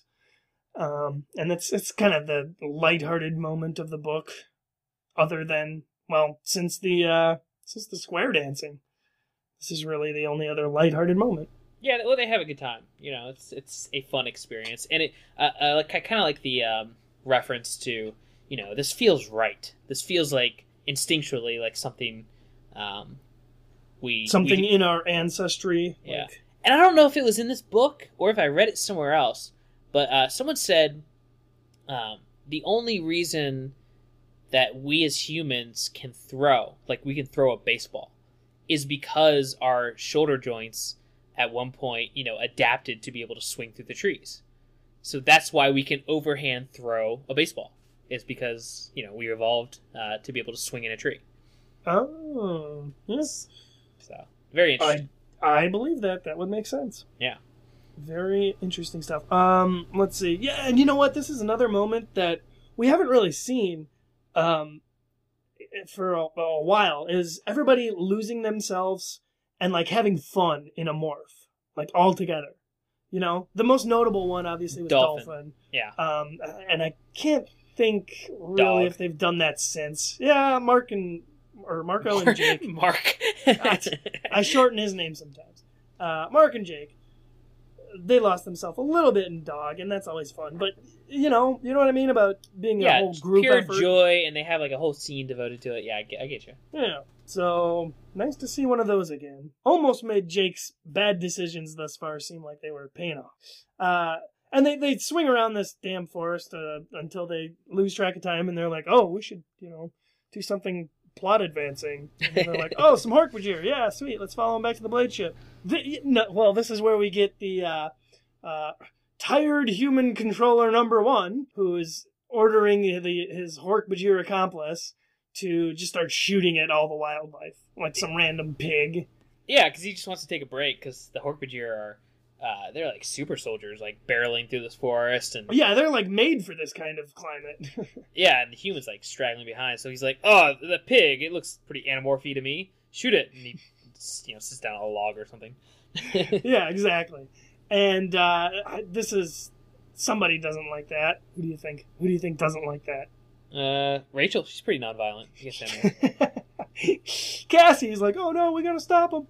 And I like, Marco specifically is like, we're not here to save all the animals. We need to save any ourselves. of them. Or anything. Yeah. Marco's always, he's cool about that. He's cool about the nonchalant, not caring about the loss of life. Right. Well, eventually this brings around the controllers start shooting at like everything, all the birds and everything, and that includes them, the monkeys in particular, which they are. And then this is when Visser 3 like drops out of a tree in a snake morph and starts wrapping up a Hork-Bajir. I can see that being a pretty badass scene, like in a movie or something. Like they're going crazy, like Predator style, like shooting up the jungle. And then you just see this massive like anaconda fall. I imagine it like Khan from Jungle Book. Oh yeah, and he just slithers up and immediately wraps around a Hork-Bajir, and then he starts thought speaking in his terrifying way. Oh yeah, he's all sorts of pissed off at the fact that they could be shooting at the spaceship, they could shoot at him. Not good to piss off Visser 3, as we all know. And then this is when the group is kind of like, oh crap, Visser 3, he's here. What are we going to do? We could, try and use this computer core as a bargaining chip. That's kind of our best bet at the moment. And everyone kind of realizes they've been in morph a while. They need to back off, demorph, regather their efforts a little bit, think things out. And this is when we've got the natives once again. Yeah, the tribesmen. They come back. And despite their language barrier, which they even do a pretty good job of overcoming, actually. See, this is like what I was talking about, like those videos you see of modern day, people going to these Brazilian tribes, and it's really, mostly mutually respectful, and they're very timid. Like you see these people, and even though they're seeing another human, they act like they're seeing, like a dangerous animal or something in the way they approach. But once they get a little comfortable and they don't see it as too much of a threat, you have these awesome scenes of people who, it's not even a matter of language, it's lifestyle barriers in the way. Well, and that's really what the Animorphs books are all about. It's finding a way to put our differences aside and work together and kill something as humans because it's different and we don't like it.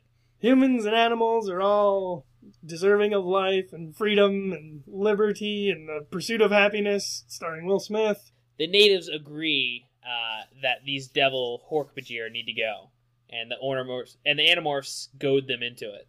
They think the Animorphs are monkey spirits because I guess they saw them, demorph and whatnot. Like we said, breaking through the language barrier. They agree that these Diablos, these Hork-Bajir, are a problem and need to be eradicated from the jungle. As well as Visser 3, because they instantly take a disliking to Axe because they think he's him, which they point or just he's a not. Crazy blue centaur crazy thing. No, we have those. They're all over the place in America. And so the natives, they kind of like shadow back into the island, or back into the island. I imagine them just backing up slowly into the bushes until they're gone. They did disappear, Field of Dreams style.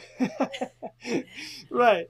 Well, I don't know. And it immediately starts to rain. I felt like, they're kind of dicks for leaving these kids out there in the in the forest during the rain. What are you going to do? Give them some extra loincloths to keep them safe? Or taking them back to their village? Put them up in a hut? You don't take random strangers and blue centaurs back to your women and children. Gods, or spirits, at least. You don't take the spirits back to your village? Who knows? This could have been the story of the road to El Dorado. Everybody talks about that movie, and I saw it as a kid, and I thought it was wildly inappropriate. This is actually another kind of nice moment, I guess, because we've got everyone just kind of sitting down, taking a break, because obviously the rainforest sucks. And we got Cassie and Jake doing their little, what do you call it? Relationship building? Flirting? Bonding? I would call this comforting. I don't think it's, loving. She's there for him. He is obviously down in a rut, and it's more than just, oh crap, we're gonna die again.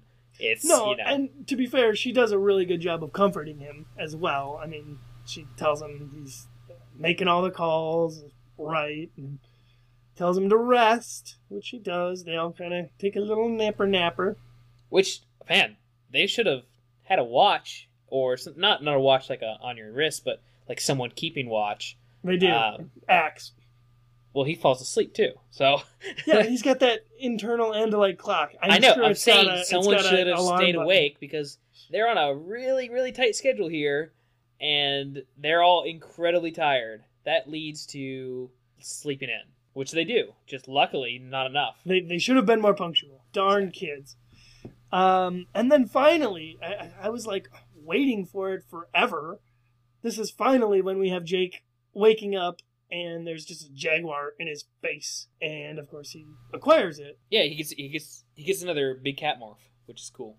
Yeah, it took a while though. I feel like we're nearing the end of the book.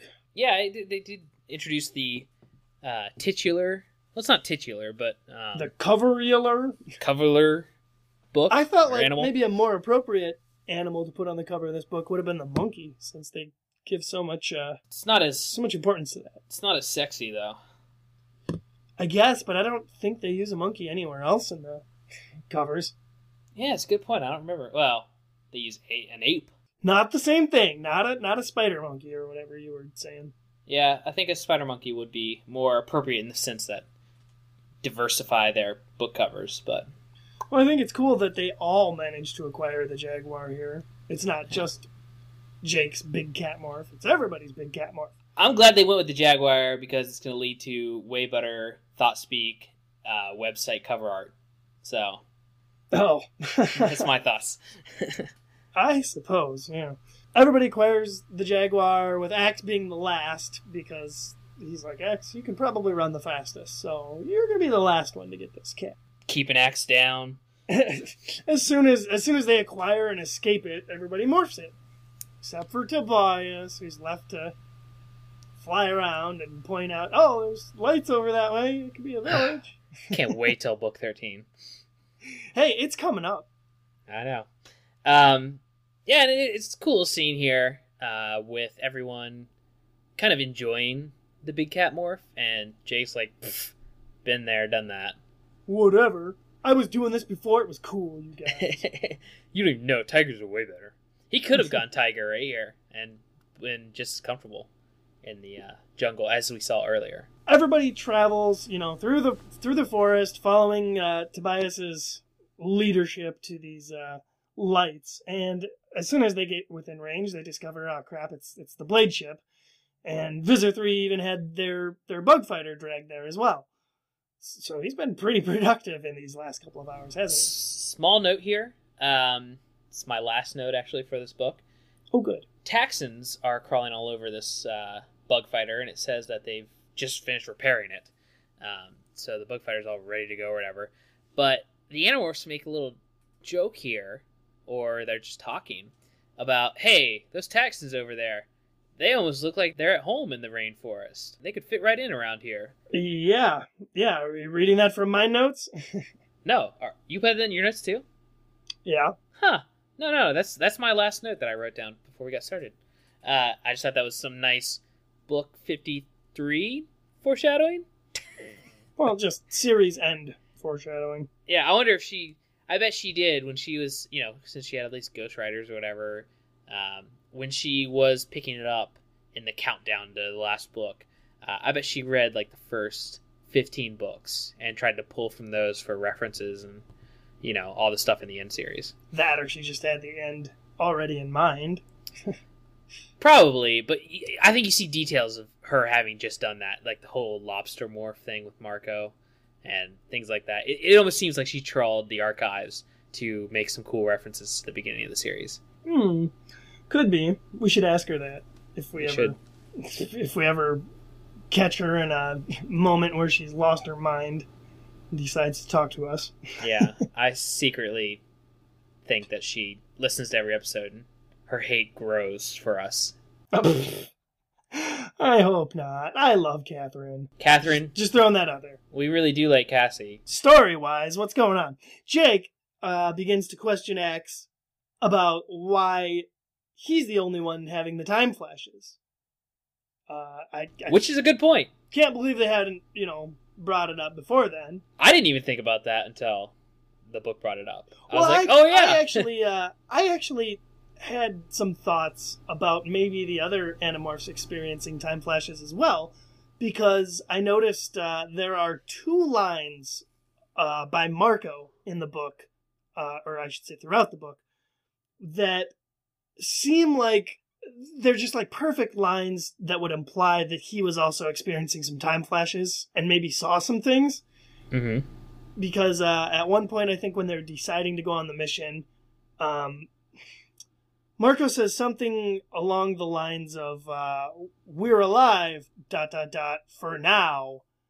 And then it said, like Marco said, ominously, which would seem to imply that, Marco could have seen a flash of what happens here in the end. Yeah, it's definitely a cool theory, but I think I don't know, it's kind of... Well, no, it falls derailed. apart because they specifically point out that Jake is the only one experiencing this. Yeah, that's why. Trust me, I was really excited to be like, oh, I'm going to slam down this new theory. Marco, he knew all along, man. I figured it out, yay! I think they point out that Jake's the only one here. Yeah. Unfortunate Hazel. So, before Axe can even explain this, because this seems like the missing puzzle piece of the information here. Yeah.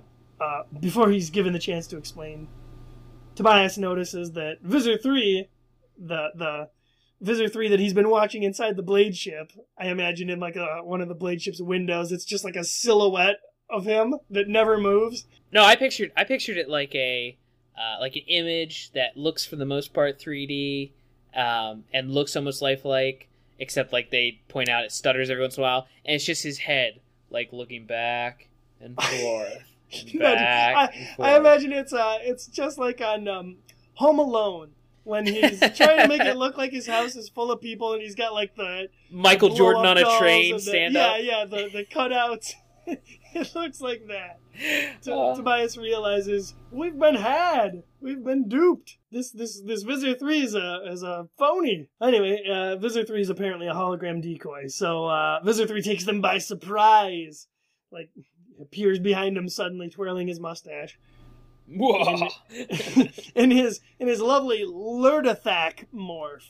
Interestingly enough, from the Hork-Bajir's homeworld. It's like a big. It's like a dead giant carcass of a tree with vines coming out of it from every angle. Yeah, I almost imagine like a big piece of broccoli, but the tips of the broccoli, extend into vines. I pictured it as like if you saw like a redwood tree, like a really thick round tree, and you'd hollow it out the middle, and shove some other plant with vines up into that. That would look like. And the mouth on it it's not like on the trunk, it's like on the top. Yeah, exactly. Kind of around, kind of like the Sarlacc, right? Yeah, I guess, kind of. I mean, like, with tentacles coming with vines and tentacles, yeah, and more plant-like, sure. Exactly, so that's the Lurdathak. Visor 3's in this Gigundo Lurdathak morph, which is grabbing everybody with its vines and shoving them in its mouth-like thing, and Jake, thinks, holy crap, Visor 3's eating my friends! And Visor 3 mentions, in wide-range thought speak, he's keeping them alive. Like, he has some way to kill them once they're inside. I guess he could just further his digestive process. But he specifically says that he's keeping them alive until he gets Jake, or gets one of them, or decides what to do with all of them. Yeah. Yeah. He's just collecting. Remember, he's a collector. Yep. That's why he gets these morphs. So Jake, he's like, I can't even get close. What am I going to do? He demorphs. Wait, where does he demorph? No. This is, he's in it deep. Yeah. And then the natives come out and start chucking their spears. Yeah. This is when, their triumphant return here.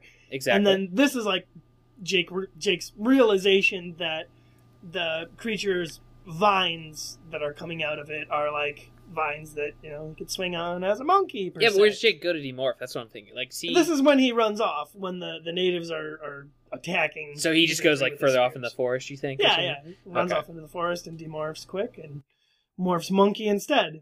And then this is when Visor 3 is finally, I guess, shirked off the spears that were chucked at him and scared the natives away. Jake reappears as a monkey and basically proceeds to just, climb up the Visor and stab him with a spear.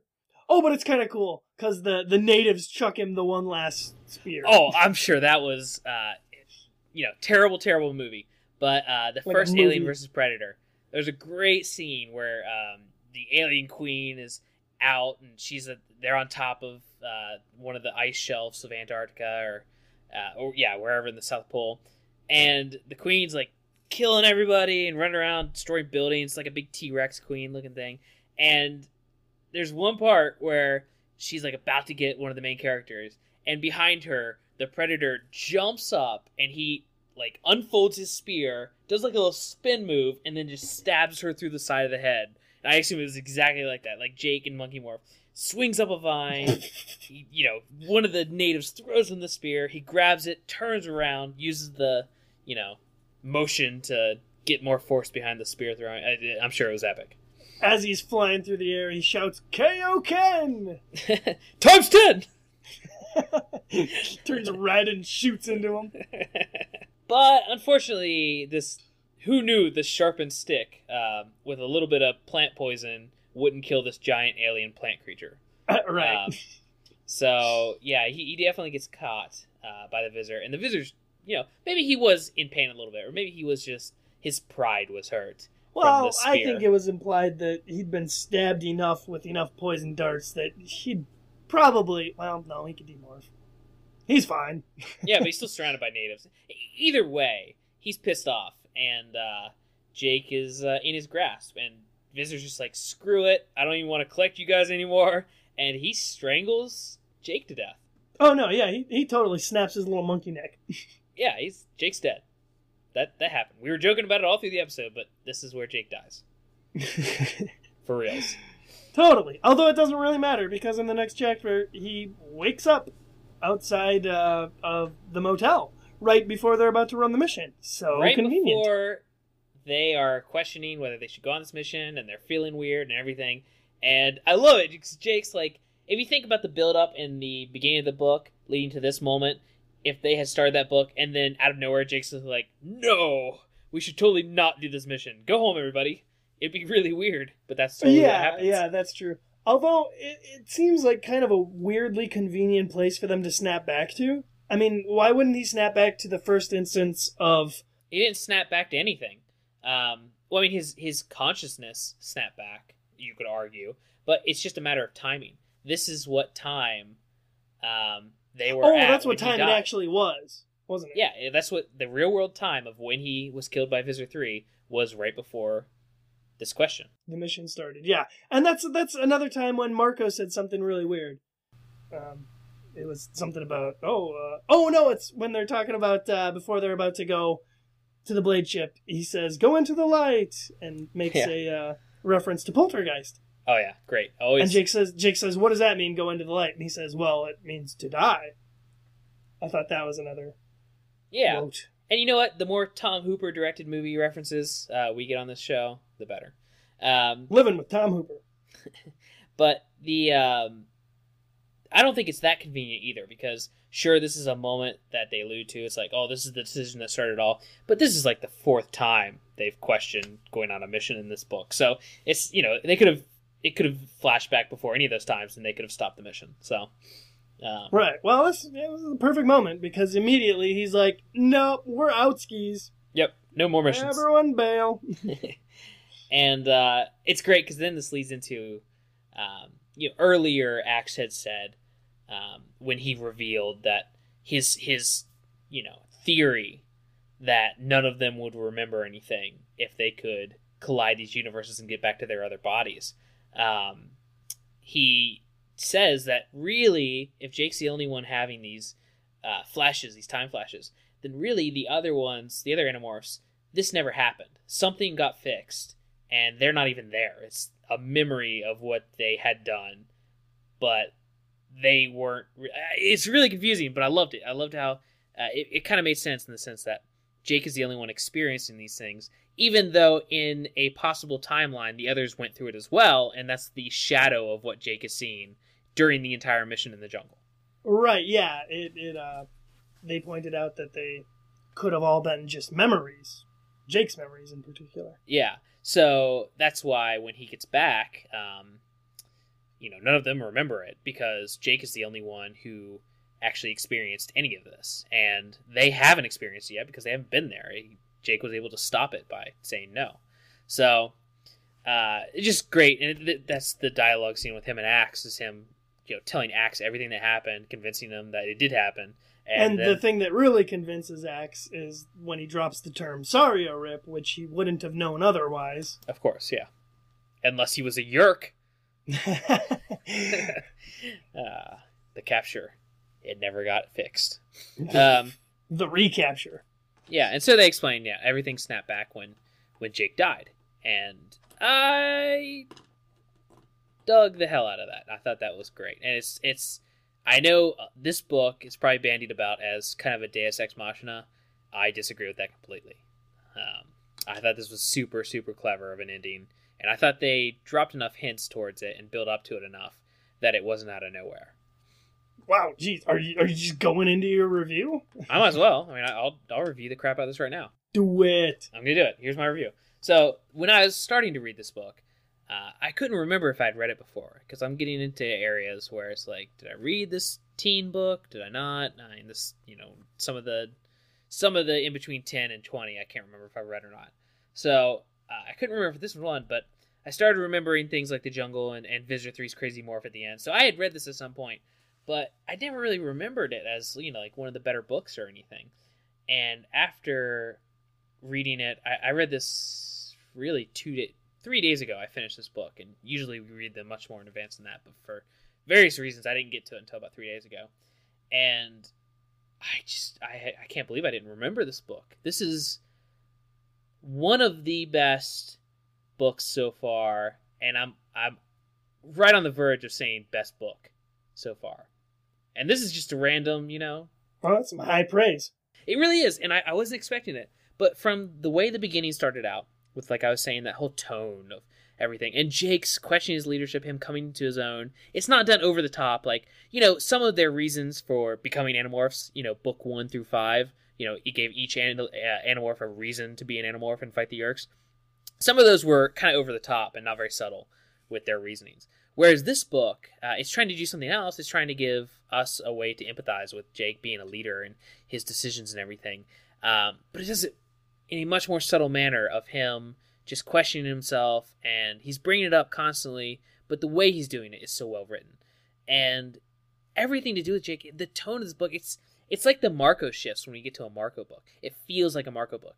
This is the first Jake book, even though we've had 2 other ones. This is the first Jake book that feels like this is who Jake is. I get Jake now because of this book. And it's incredibly well written. And it's so thought out. The storyline is complicated, it's complex, it's clever. We're getting a lot more world building with the morphine, with how this universe works, introducing some of the cosmic elements of the series that are going to be prevalent, through so much more.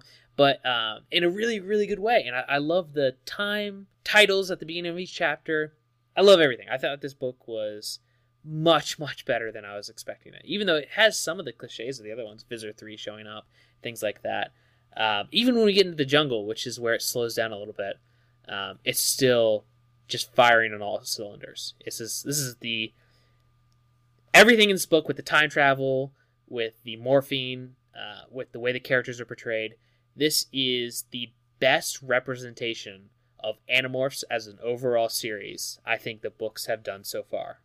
So I wasn't expecting this, but this is a 5 out of 5 for me. This is a 5 out of 5 Spear Chucks. It's been done. Yeah, it sucks because I think I made the argument for the last book, even though I really liked it. I made the argument that it didn't have enough iconic moments or things set up to get it a 5 out of 5. But I'd say the iconic thing that this book represents is this represents Animorphs, the book series. This is what every other book tries to be, is this book. The elements that are done this, and the way it's written, and how well everything, all these elements that are throughout the rest of the series are woven into this one storyline. It's pretty close to perfect. Wow. I love it when you review the books first, because then I can just say, ditto, good sir. Because seriously, you did point out, I mean, most of everything I had, and just so much more than I could even ever say. So I'll just tell you what I liked about the book, because there really wasn't anything that I didn't like about it. I just enjoy the fact that the characters are all showing growth in their own particular ways, and especially Jake, who has been kind of a broad, sort of generic authority figure for the group thus far. You really get to see him come around and question his decision-making ability. And that stuff that's what's interesting about Jake, as you have pointed out. I like the fact that everyone's strategizing morphs, finally.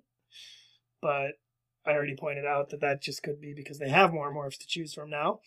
But seriously, man, you've said it all. Despite that, I am going to give it a 4 out of 5. What? I know. Because it is one that I did read a long time ago and I remembered it. Although the ending made a lot more sense to me now than it did to me back then. I think back then it kind of went over my head.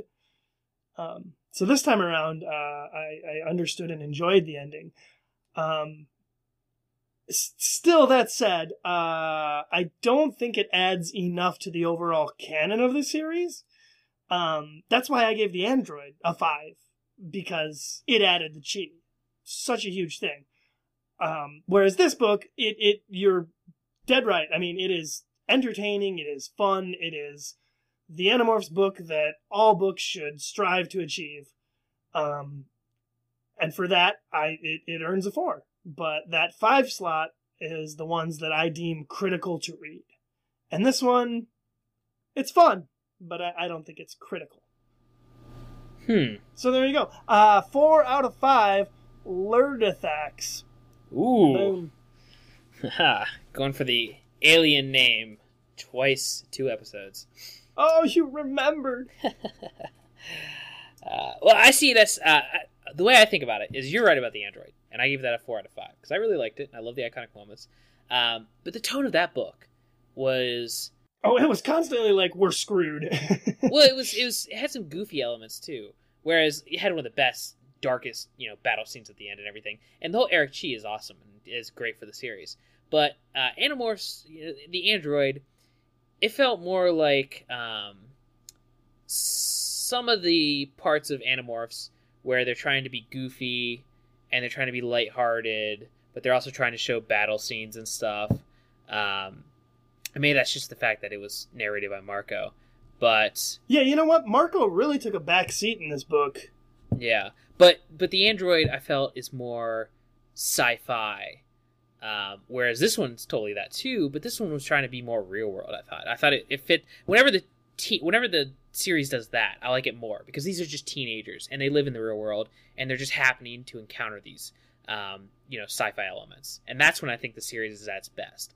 And to compare it, I would equate the Android more to a, this is kind of an obvious comparison, but it's more of a Mission Impossible type movie. If we're talking about the Animorphs in a spy genre of movies. Oh yeah, I see your point. Yeah. It was a Android heist film. Yeah, the Android is more Mission Impossible with some crazy elements that are crazy and actiony and stuff like that.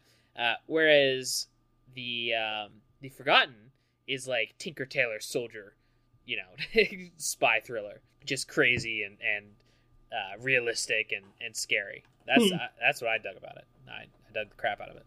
Well, it was definitely an enjoyable book.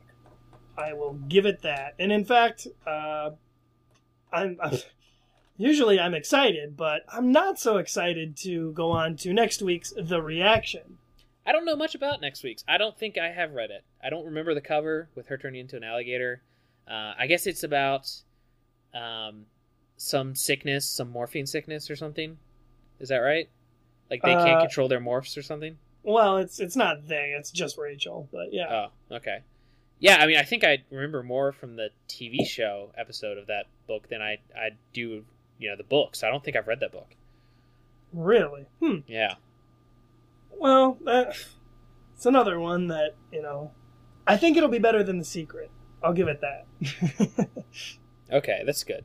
Because apparently we're not allowed to have another episode like The Secret, because our fans will hate us. I doubt that very much. No, but I'm glad this book, I needed this book to revamp my interest and push me forward, so I'm glad it existed, and it's written so well. That is a valid point. I am going to go ahead and bring up the Reddit from last week's episode to read some comments. Do we have any emails this week? I don't think we got an email. I think a lot of the people who usually email us are starting to jump on Reddit. So really, okay. Well, in that case, I will go ahead and take some Reddit comments here. One of my favorites was from this Chinchillax, which is probably one of the coolest names. I might have to use that in a book someday. Chinchillax. That sounds like a demon, doesn't it? Yeah. For our listeners who are confused right there, why Mitch would be channeling demons into his books, that's kind of what his books are about, demons and angels and hell and heaven. So it's a pretty awesome book series. If I do say so thanks, myself. buddy. The Coleman Bump, ladies and gentlemen. Devilish Days. Check it out. Anyway, Reddit user Chinchillax says, "Oh yeah, my weekly dose of Animorph fandom. You guys rock." And he included a GIF from the movie Mulan, so that makes me happy. Okay. And he goes on to say, "I like your comment." This was you, Coleman. "I like your comment that Axe considers each morph like he's holding a loaded gun. I think that fits perfectly to his behavior when in morph." That's a good quote from you. Yeah, I really liked that after I said it.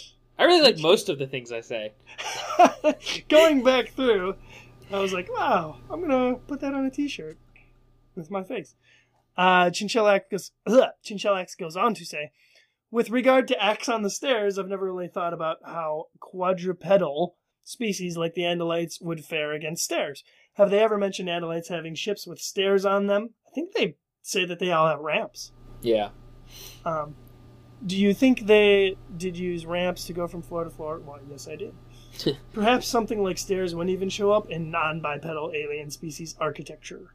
They've probably mentioned this in the series, and I just don't remember. Well, I think they're subtle about it. They just talk about ramps whenever they're talking about Andalites. They don't go into that too much, but we can make a lot of assumptions based on their biology. Yeah. I am completely floored that you guys could even momentarily flub the title of Let It Go from Frozen. Let me explain, Chinchillax. I think what I said in the episode was Let It Flow. Is that correct? I don't remember. I don't remember either, but if I said Let It Flow, it was because working at an elementary school, around the time that movie came out, not a day went by that I could get out of there without hearing that song at least once. I don't think I've heard the song yet. Have you not seen Frozen? No. I mean, I wouldn't mind to. I love Disney movies, and I'm excited at the idea that they have a new one that people are really digging. So. Oh well, it wasn't bad. It had some things. On the ThoughtSpeak review of Frozen. Yeah, well, that's another thing. The Princess and the Frog was supposed to be really good too, and I hadn't checked that out yet. So I need to see both of those. Well, I'm an old school Disney animation fan. What I was trying to say was that working at this elementary school, I hear Let It Go every single freaking day. And occasionally, if a student has to say something that sounds even remotely like it, they will start to sing.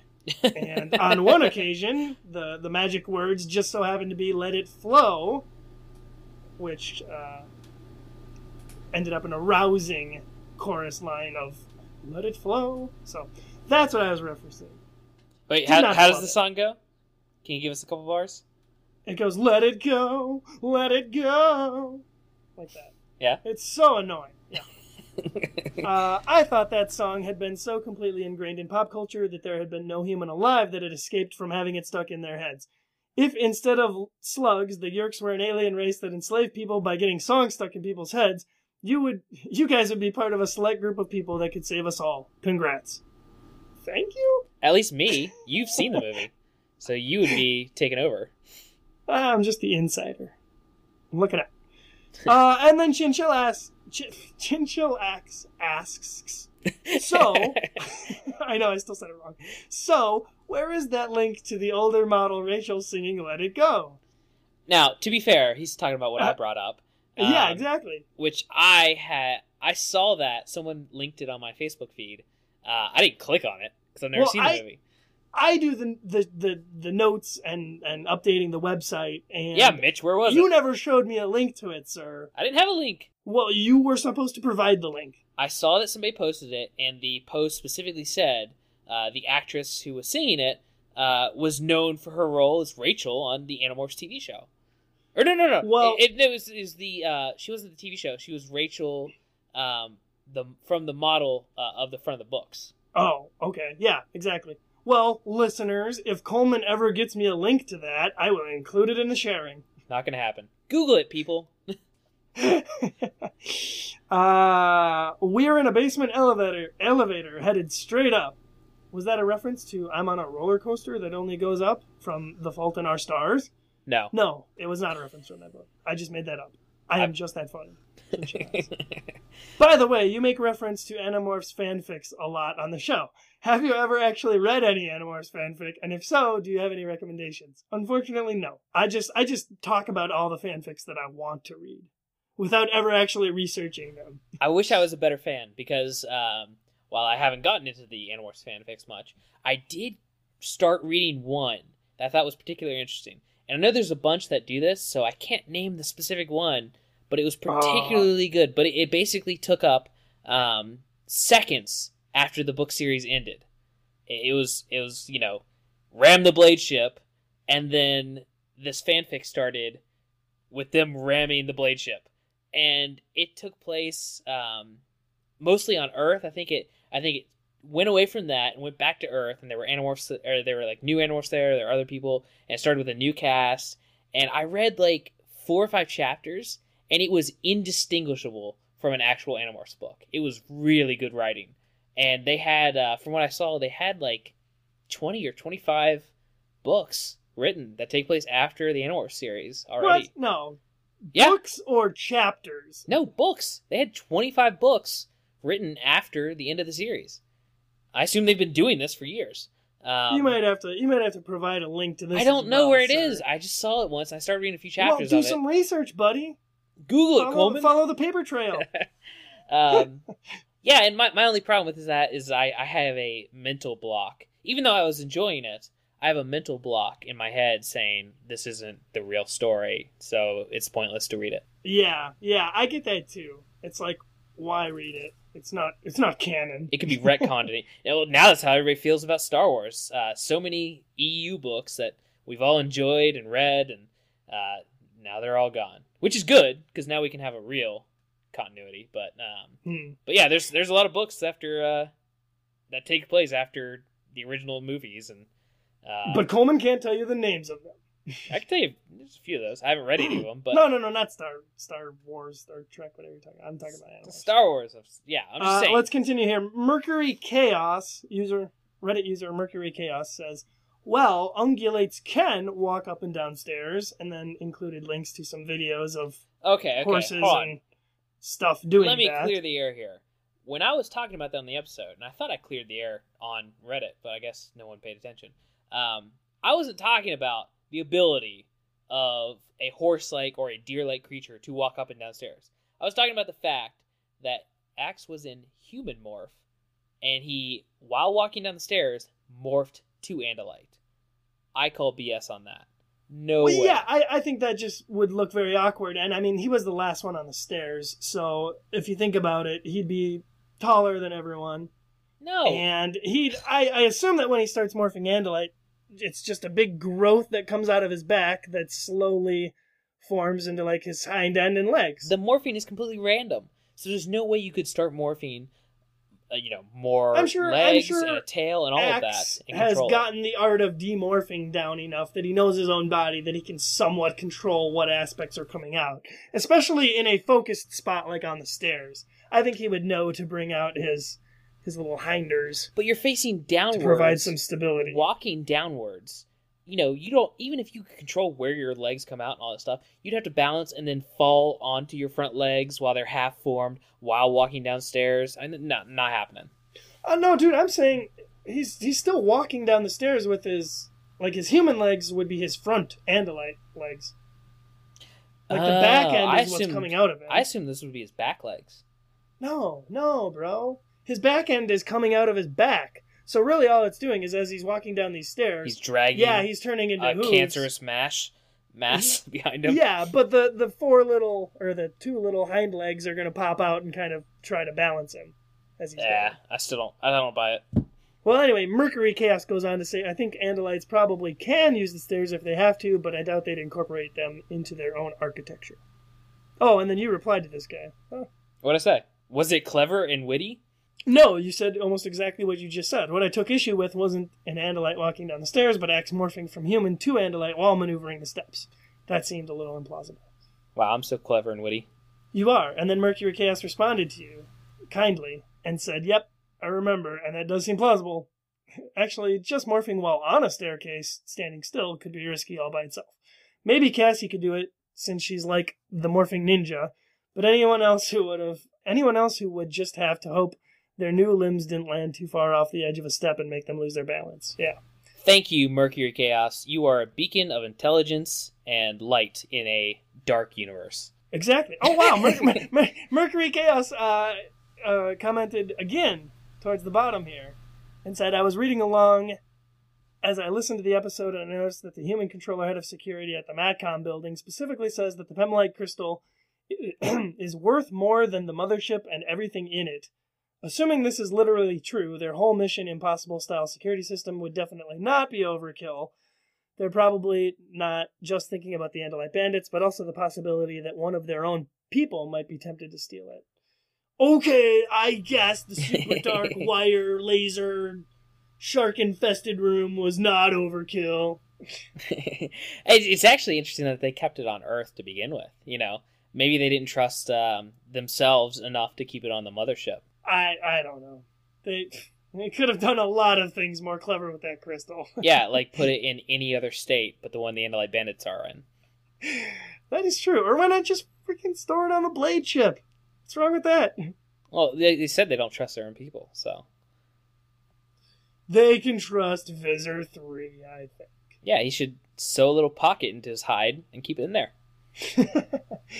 Exactly. All right, this thing's run 2 hours, 19 minutes, my good man. So, what say you, since we don't have any reader emails this week? Reader emails? Listener emails. You guys listen to the show, right? No, they print out transcripts and read it. I wish. I want that book. People are drunk by now. Wait, we should totally drink while we record. Yeah, that worked out so well. Oh yeah, we did that. I can't wait till Megamorphs 2. Oh, we could get wasted. We should try different illicit drugs during the Megamorphs episodes.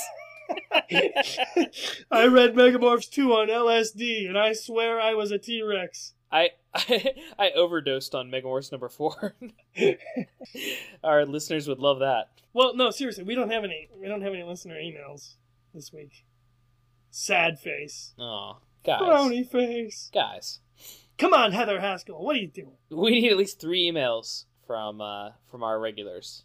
Come on, Jeremy Kripo. Yeah. They're doing good about, we don't just need emails. I like that people are moving to Reddit, and we've got a lot of Facebook comments. And Come on, Dylan. Our website's a little sad. We get like maybe one comment on an episode on the website. But I get that because... We used to get more comments on the episodes. We haven't for the last couple. Yeah, last couple it's been barren. But I think that's because a lot of people, they just listen to podcasts through iTunes and Stitcher and things like that. So probably a ton of people have never even seen our website and seen the amazing cover art that graces its pages. Oh, yeah, of course. Plug the cover art. Yeah, which there is a way to have individual cover arts on individual episodes on iTunes. I just would rather our main logo be on there. So, yeah. Well, the point is, we're trying to make this whole thing a little bit more interesting, a little bit more fun, especially for fans of the series, and definitely trying to make our website a lot cooler and more interactive. Yeah, we've gotten some pretty good feedback so far, but we want to keep trying to make it more entertaining, I guess, more bring the community together. That's sort of what we're going for with the sharing idea. Yeah, and I'd like to, put this format to use in the episodes. I want to maybe come up with some actual segues that introduce each segment, if we start adding segments to the podcast, and really do this up professionally. Yeah. The point is, we're still growing. And we got a ways to go before we're sitting at exactly where we want to be sitting at.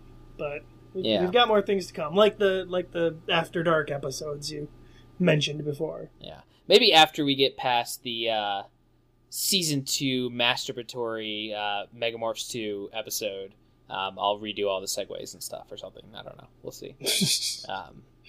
Gosh, I can't wait till that book.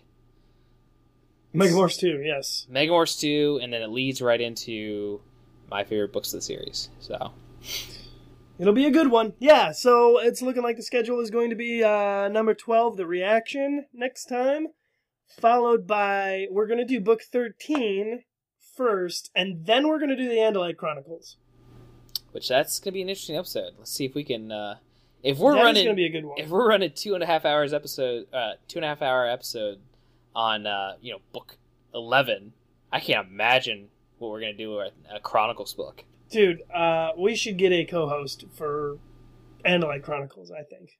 I think Andalite Chronicles is one that would warrant a third co-host. Yeah, guest host. I think that would be interesting to get a perspective on these books from someone who knows nothing about the series. And, we could catch them up. We could catch them up on the important elements. And honestly, the Chronicles books, I think they're actually meant to stand alone. I think they're weird and they tie into the series, but I think they are pretty strong by themselves. Minus, I think Visor is a little super entwined into that one is storyline. But that was supposed to be its own book. That was supposed to be like book 35 or 36. So. Oh, well, that would have been cool. I don't know. Any of the Megamorphs ones, I guess, or the Chronicles books are pretty good standalone ones to maybe get some co-hosts in or something. There's another podcast, dear listeners, that I loved. I was in love with it. It was better than any TV show I'd ever watched. It was what I looked forward to every week. It was a podcast called Yeah, It's That Bad. And it was a podcast that reviewed terrible movies that had bad Rotten Tomato scores and just tried to see, reevaluate them and see if they stood up or if they were as bad as people made them out to see. And these co-hosts, it started out with 2 of them, and they were excellent, they were great, they were hilarious, they had their own personalities, you really got to know them. It felt like they were friends and that you had met and you were in the room with. And then somewhere around podcast number 20 or 22 or something, they added a third person, Kevin. And it went from really good to just great with a 3-host format. I think we could benefit from that as well. I'm not saying for sure. I mean, you and I have a pretty good rapport, but we get the right host. A 3-person can really liven things up. Yeah, I'd be down for it. I think this was a good episode. This was one of the best, I will say. And you know what? I'm partially excited to read the reaction. I'm partially excited to have a reaction to the reaction. There you go.